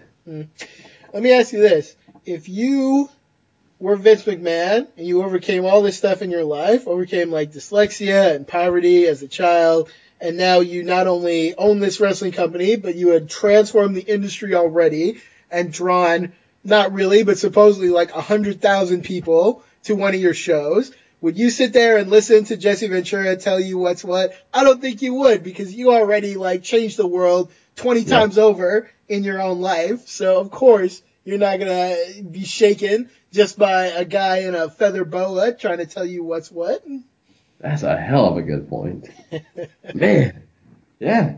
And that's all he's got to do is stand up and be like, am I right or is Jesse right? And everybody's going to let him know he's right. Yes. He's the cult leader of this babyface privilege brigade, and nobody can stop him. So, my God. Yes, oh man, that is so true. And it's so fun to watch this play out. I don't know, and how many of these people, it's weird because Vince McMahon is in the announce booth, like shaping the product in real time. Whereas there's so many people who will get fame, not as an owner, but as a booker or creative, that is almost like now I get to be a celebrity, I get to party, I get to enjoy myself, I get to have a name. And so whether you like some of the things Vince does or don't like some of it, at least with it being his business, it was still about the business. Yeah, true. Like he could have been off doing all kinds of things. Right. It's funny, for all that we talk about Vince McMahon, like, doesn't really want to be in the wrestling business, and, there's enough evidence to kind of support that. Still, you compare Vince McMahon and, like, Eric Bischoff, for example, and the way that they, like, use celebrities. Vince McMahon will bring in celebrities like there's no tomorrow if he gets the chance, but you never really see him, like, standing with those celebrities or trying to, like, be their friends or anything. They're, like, aliens to him that he brings in, and like they're part of the draw, but does he really care that they're celebrities? I don't know. And then you got Bischoff, who's just trying to like glad hand and be around these people all the time and just like bask in the light of other stars. And I'm not even like an anti-Bischoff guy, but just like the difference, I think, is very striking. Yeah, it's very real. And it makes me think too that almost the sweet spot for WWF and Vince McMahon is this fine line that rarely ever exists in the universe, where you are both small business owner, family run small business owner, and the king of everything around you. It's a very weird life, I think, that Vince McMahon has. You can't blame him for some things, but like for having a warped perspective on the world, I don't think you can, because I don't know if anybody ever had a life like Vince McMahon. Yeah, and as part of it's part of the ugliness and it's part of the beauty, because there is something about this era that really, I don't know if it's a respecter of all persons or a disrespecter of all persons, but every performer has a right to walk around with worldviews that make no sense, and they all get to exist with an equal amount of credibility when they're on camera. And there's something about a Vince McMahon world that just seems to make that able to be so. Absolutely so. Transitioning in back to the match. We keep going to Vince. I don't know why, but it's just when he's on commentary. He brings up all this weird stuff that we want to talk about. But here's another thing I like about the Royal Rumble that you don't necessarily get in any other kind of match. I have a note. I don't even remember exactly when I made it, but I was just looking in the ring, and I noted I love all the colors. And it's the great thing about the Royal Rumble is when the ring fills up, you got all these colorful characters, personas, and it's like Where's Waldo or something. Like, you could look at any corner of the ring and you could see something a little different and you could see something interesting happen, and there's no other match quite like that. So I like Battle Royals as a rule, and Royal Rumble is like even more so. That is a great point. It really WF at its best times. I remember, maybe it's 92, maybe it's a different year, but like early IC Shawn Michaels, where his white tights are very white and the red hearts are very red and the black gloves are very black. Yep. He's out there with Ric Flair. Like, even at that time, it's like, oh my God, Ric Flair, Shawn Michaels, like weird combinations of wrestlers. And then you get to see every outfit in the WWF, every color in the gimmick, like you said, filling the ring. It is something to behold. You are awash with colors and gimmicks and fillings and styles in a promotion that, above all, probably at its best has created, characters to be on display. And this is the stage to do it. Yeah, no, absolutely. It's a great stage for that. We do get down to our final four, and I think you had some comments to make about that, but it's Don Morocco, Dino Bravo, here again, One Man Gang, and Jim Duggan, Cy. And I was really thinking at this point, man, it would be so nice if Don Morocco would win this Royal Rumble, because there's not enough Don Morocco in the Legacy series, and he's really great. He's a former Intercontinental Champion. I know they won't let him win anyway, because he's kind of like on his way out. But I love Don Morocco, and even though I knew it was going to happen, I was really pulling for him in this Final Four here. Yeah, absolutely. This was a real-time moment where I forgot who was in the ring and who's going to win it. This is what really happened. So we go down to the Final Four, and Vince McMahon's going to make we're down to the Final Four, the NC, blah, blah, blah, has to offer. Like, I think it's a college basketball maybe reference. I don't know, but sounds right. 1994, I think. So I've always, ever since that, I've always really paid attention to the Final Four. So we're down to 4, and I thought, man, the one-man gang should win this. Like, he's the biggest guy, and it'd be such way to evolve his career. And then I was like, well, you know what? Don Morocco could win it too, because he's won it in house shows, so, why not have him win it? And I was like, oh, well, Dino Bravo could win it because, he had that controversial bench press and maybe they're trying to push him. And so, and then that's as far as my thoughts went. Like, oh, any of these 3 guys could win. I couldn't even remember who the 4th guy was. Jim Duggan. He's just, he just annoys me. He's just an irritating guy to me. And we've had people even come on the show before, like Steve, to defend Jim Duggan. Man, if you like Jim Duggan, cool. Your life is probably good, actually, because Jim Duggan gets a lot of success. He gets to do a lot of things. But, man, I just can't with this guy. Like, all the weird faces and yelling ho and the nonsensical chants, and he's always, like, cheating. And there's just nothing about the guy as a character, as a wrestler. I just don't enjoy the guy. I just have nothing that I get out of him. 10 out of 10 times, if I tell you, you should watch this guy at a different time because they have more agility and spring in their step, would you not take that as they probably were better or different or worth watching in that era? Sure. Well, this is an era where Hacksaw Jim Duggan has this little leaping thing that he does that he won't have later in his career, and I think it just makes him worse and me dislike him more. Because it leaps into nothing, it adds nothing, it does nothing. It's a sorry little leap, a hop, and it makes no sense, and he makes no sense. And the only thing I would argue with Jesse Ventura, I agree with you, he can't wrestle, but I also don't think he's a very good fighter either. Not really. He's got kind of big hands and he throws them around, and I guess that's fine for what it is. But yeah, there's just nothing about it that appeals to me. I don't know. Have you ever seen the Independent show where he gets into a shoot fight in the middle of his match with Matt Bourne? Oh my God, no. How does that go? That's fucking irritated me because he won't sell for Matt Bourne. That was always the problem with Jim. That's one of the biggest things that annoys me about Duggan. I could probably get on with him being silly. This is a funny thing, because my original experience with Jim Duggan is very different than the way that I have gone later. Because Jim Duggan, for a while, do not ask me why, but for a while in like 2008, 2009 something, was like a regular wrestler for a while again in WWE. I have no idea why, but I did not mind him at that time. I was like, oh, here's this like old weird guy and he's just like silly and he has these nonsense chants and okay, cool. Like I don't really care about him one way or the other. He didn't really annoy me. I think it's because at that point he was so old he had to fucking sell for people. Like he couldn't just ignore everything that everyone else was doing around him.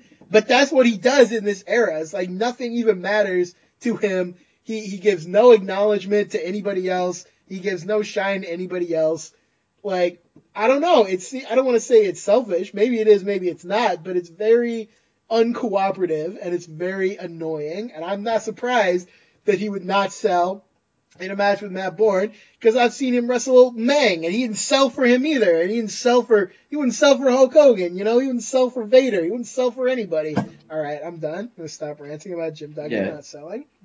It just, I don't know how I came across it, but Hacksaw will speak about it, I think, after Bourne is dead and can't have a counterpoint, but he claims that Matt Bourne had all his stuff in his car so that Matt Bourne was going to try something in the match. But as far as what you can see with your eyes, they both come out.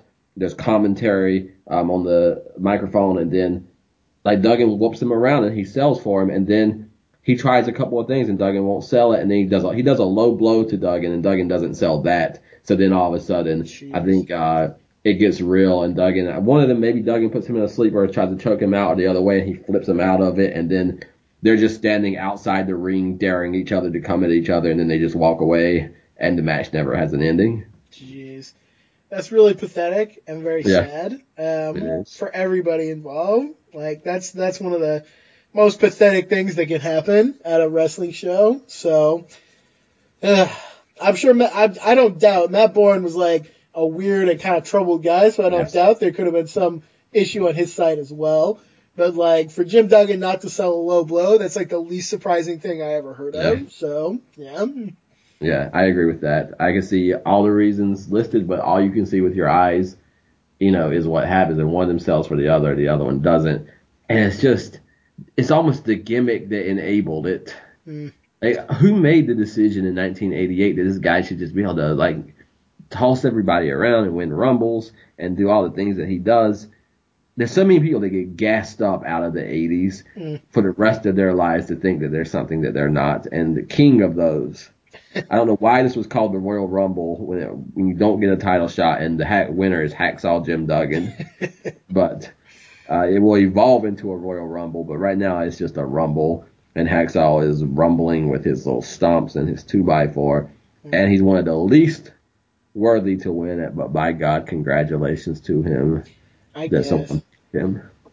With Jim Duggan, it's like, why would you even have a match with Jim Duggan? Because he would just do the same thing whether you were in the ring or not.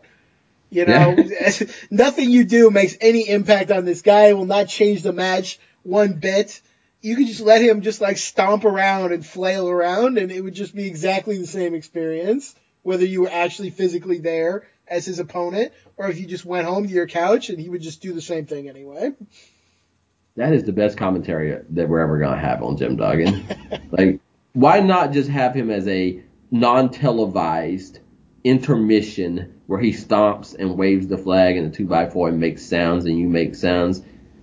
Because that's the same thing as having a match. And, yeah, there you go. Yeah. Someday maybe I'll watch the apocryphal Mid-South Wrestling, Jim Duggan, who supposedly is a lot better. But yeah, I've never come across a Jim Duggan that I liked. So here we are. That's none of our business at this None time. of our business. You got it. Yeah. All right. So first Royal Rumble, it's a very fun Rumble, kind of up until the last part, which was not that exciting to me. And that's just because I don't like Jim Duggan. But clearly the concept works, and we're going to see a lot better versions coming along here soon. Yeah, really good Royal Rumble. A lot better than I even imagined it would be. Bam Bam would have been, even as someone who we're not really that into, but push-wise, that would have made sense. Bam Bam eliminating One Man Gang to win it would have been a continuation of Survivor Series. Yeah, that would have been good. Or even, we talked about Randy Savage. This would have been a great way, He's going to go on to WrestleMania. I guess maybe he was hot enough already. It's clear they didn't know exactly what they wanted to get out of the winner of the Royal Rumble at this point. Yeah.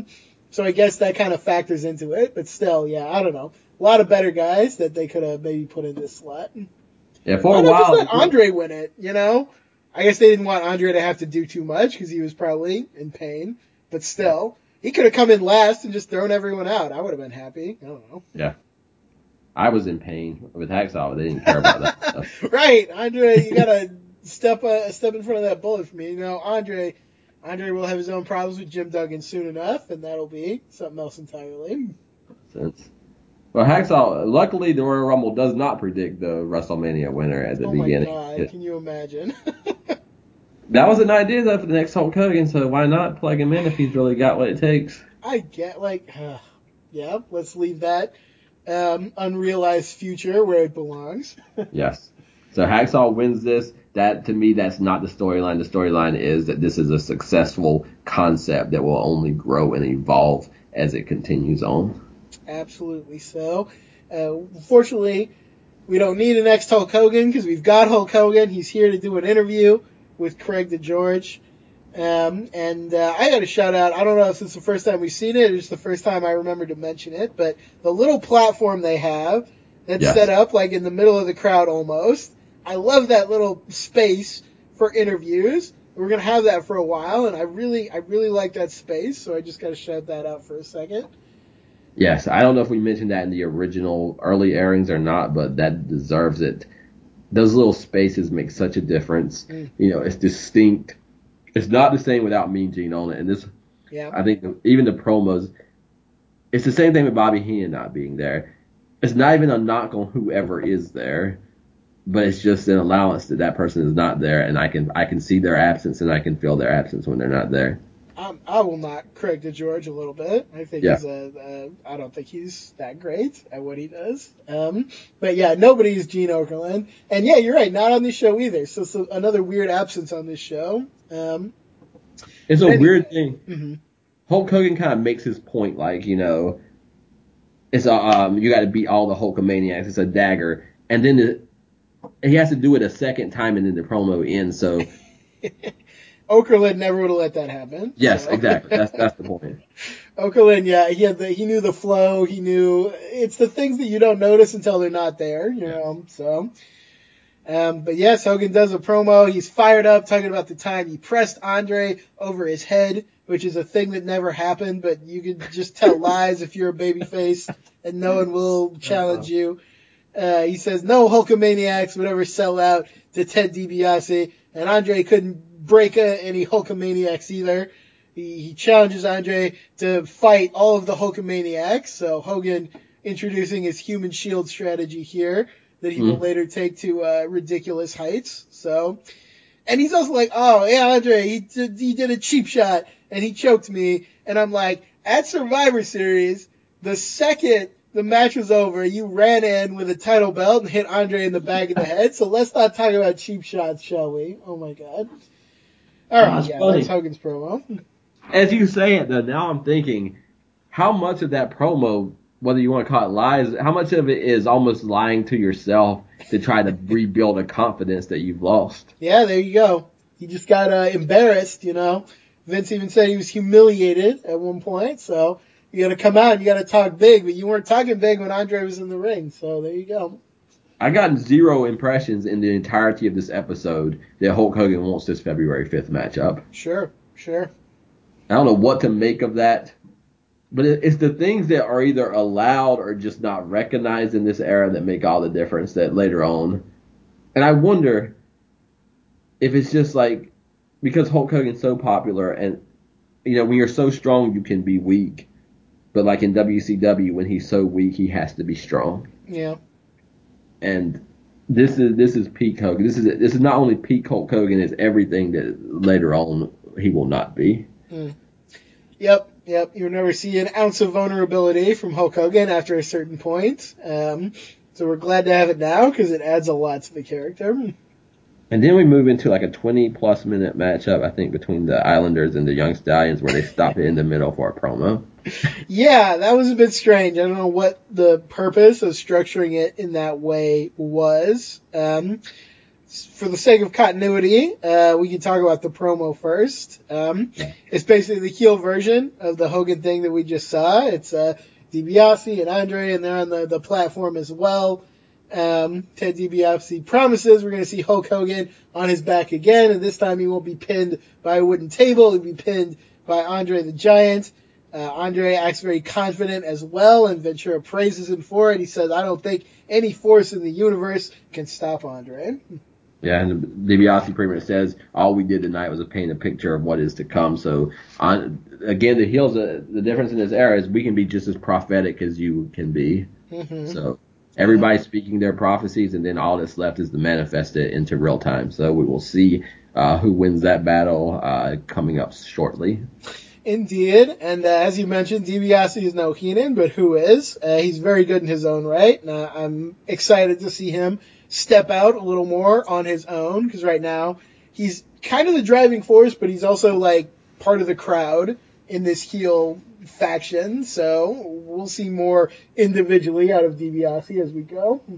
Yeah, I've been saving up for weeks now, and I'm waiting to WrestleMania 4 to really just unload on the beautiful and brave booking that shoots Randy Savage and DiBiase to the forefront of that show. Absolutely. It's going to be some very good stuff. Our quote-unquote main event, which is more of a main event in the Saturday Night's main event style, Yes. where probably some people went to bed already, is the Islanders taking on the Young Stallions in another 2 out of 3 falls match. I don't know why there are so many 2 out of 3 falls tag team matches in this era, but I don't mind because it's a match type that I enjoy. I'm getting the impression you probably didn't think too much of this match one way or the other. I liked it pretty well. It's got the Islanders, which is very good. It's got some actual storytelling. It's a lot of it based around Paul Roma injuring his leg, and there's a big sell job, and it really dictates the story of the match. I think there's some good stuff in here. I'm not going to speak one way. I fell asleep watching it while I was watching it. And it's not the commentary on the match because I love the Islanders. But I was looking at the screen, but I couldn't really see anything because it was all last night and I was, it was pushing against the clock. There's, it's, from time to time I watch wrestling with my brother, and we kind of have a running joke of when there are like wrestlers in the ring who are good wrestlers, and they might even be having a good match, but there's just kind of no reason to really care that match is happening. And that's sort of the case here, because I think they do have a pretty good match, but unless you are like really invested in watching the show from start to finish, like it's not a match with any importance really. The Islanders, they're going to beat the Young Stallions in 2 straight falls, and they're going to do a good job of it, and it's not going to like increase their tag title ranking, and it's not really going to have any impact on anything that happens afterwards. And you're following the first ever Royal Rumble and the march to Hogan and Andre. Right, yeah, exactly. So it's really only going to go so far. So it is what it is. There is some interesting stuff we get on commentary. They kind of tell the story of Bobby Heenan kidnapping Matilda, the British Bulldog's dog. He and the Islanders would grab that dog and run out of the arena, and it would be missing for weeks, and they would gloat about it until Jack Tunney said, well, until the dog comes back, the Islanders are suspended, and then it's a whole drama where Heenan is like backpedaling, and he has to give the dog back, and we'll see the outcome of that at WrestleMania 4, but that story is told while we're preparing for this match. Yeah, I think the last thing I heard was the beginning. I was like, why are they talking about Matilda? And then I woke up and the show was over. Fair enough. A few points then that you may have missed. Vince declares in this match that Tama has a devastating leap. And I don't know what that means, but I think it means he's a better wrestler than Sting because his leap was not devastating. So He would have got the push over Luger, I'm sure. there you go. We're gonna have I can feel the wound of Lex Luger in WWF being ripped open like every week, and we don't even mean to talk about it, but I'm very sorry that it keeps coming up and wounding you, sir. It's going to happen again and again, and I will actually invite it for the for the entertainment of the world because that's what we have to do. It's the reality. Luger is brought up, I think, by Benjamin Button in the LOP forums, and I also realized that it was Jim Cornette, not Mr. Fuji, who screwed Lex Luger, but I didn't have the heart to bring it up because when we were talking about it as Fuji, it was a fiction and it was a shield to keep me from the reality. When you talk about it as Jim Cornette, now we're talking about what I experienced. And so when we get there, we will watch the contract signing on Raw where Jim Cornette drops that bomb. Okay, alright, we're gonna get to all that when we get to it, and try to make it not too painful for all involved. Let me see what else in this match. Vince McMahon at one point wishes for Jesse Ventura to be dragged behind a race car. What? And Ventura has a great comeback. He says, "Stop with your violent adjectives, McMahon." Nice. Yeah, that's a great way to respond to someone wishing that you would die. It's also a way to garner even less respect, I think, from Vince McMahon. Absolutely so.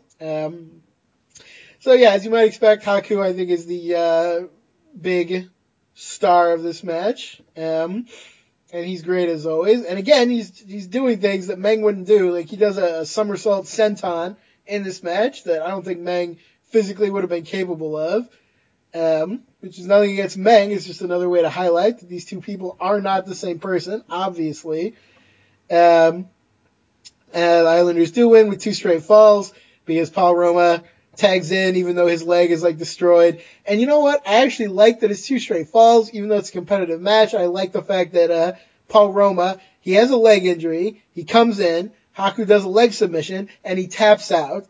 I feel like in a modern match, and this is not towards WWE or any particular promotion, because they all do this now, Paul Roma would have like magically been able to withstand the pain and make it to the ropes, and then they would have done like some other 10 things. So God bless an injury angle that is actually paid off, because when you pay it off most of the time, you get the credibility to kind of push beyond it on the rare occasion when you need to. So that's just my statement about that. Oh yeah, and I would also say that when you're mostly there for cosmetic reasons, you're probably more likely to give up in the submission hold. Fair enough. I kind of like the Young Stallions, but yeah, they're never really going to go anywhere. So it is what it be is. talented. That's the weird thing about it. Like, yeah, whether you're talented or not has nothing to do with what perhaps the intentions of the men who hired you might be. Right. So I'm not necessarily taking away from them. Fair enough. Yeah, they will never make it that far. But that pretty much wraps up the show. Vince gives Ventura more crap about the Bravo lifting segment as we go away. And I just say again, Vince McMahon, this was it was your idea, so you're out here just like shitting on your own segment, and we all know it now in 2020, so you can't hide from us. And yet, it's better that, like, at least you do shit on your shitty product. Right. Instead of just pretending like it can't be bad. Indeed so. Clearly my dog thinks that we should be done, so I don't think we have anything else that we want to go over. Are you good to go? Yeah, it's just a joy to do this. We have now initiated 3 out of the 4 big 4 pay-per-views, so we are on our way.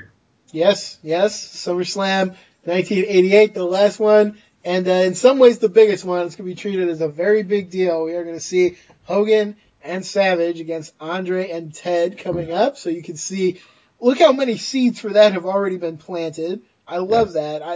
There's going to be a period where SummerSlam hosts like these main event tag team matches, and they feel very special in their time, even though now they're so common that probably no one would even think twice about them. But still, it's going to be a lot of good stuff to talk about.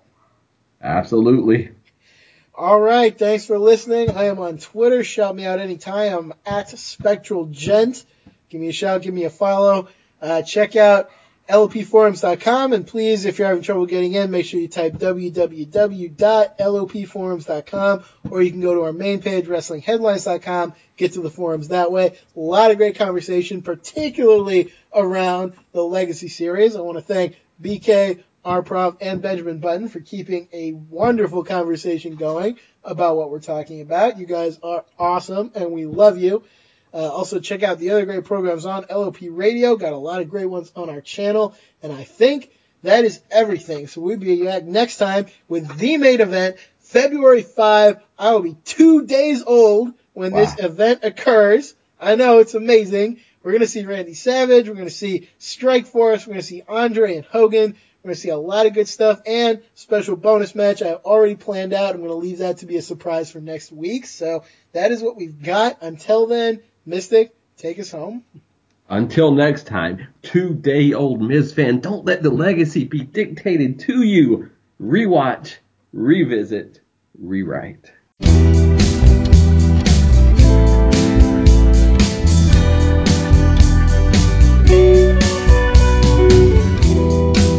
I saw an undiscovered creature climbing on the mountainside.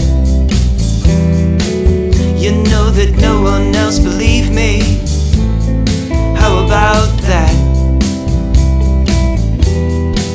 With green eyes and white stripes and salted tears, I knew that these were just its cautionary features. Keep telling myself nothing to fear. It's just an undiscovered creature coming up to meet ya. He's the one that's scared. It's just an undiscovered creature coming up to meet ya. He's the one that's scared. The undiscovered creature. The undiscovered creature. I never saw this one in books or heard a myth of it. Looks like it came from underwater. I thought I'd seen every life form, but there it is, an undiscovered creature coming up to meet ya. He's the one that's scared. It's just an undiscovered creature coming up to meet ya. He's the one that's scared. The undiscovered creature. On and on and on and on and on and on. The undiscovered creature. On and on and on and on and on and on. With green eyes and white stripes and salted tears, I knew that these were just its cautionary features. Keep telling myself nothing to fear. It's just an undiscovered creature coming up to meet ya. He's the one that's scared. It's just an undiscovered creature coming up to meet ya. He's the one that's scared. The undiscovered creature.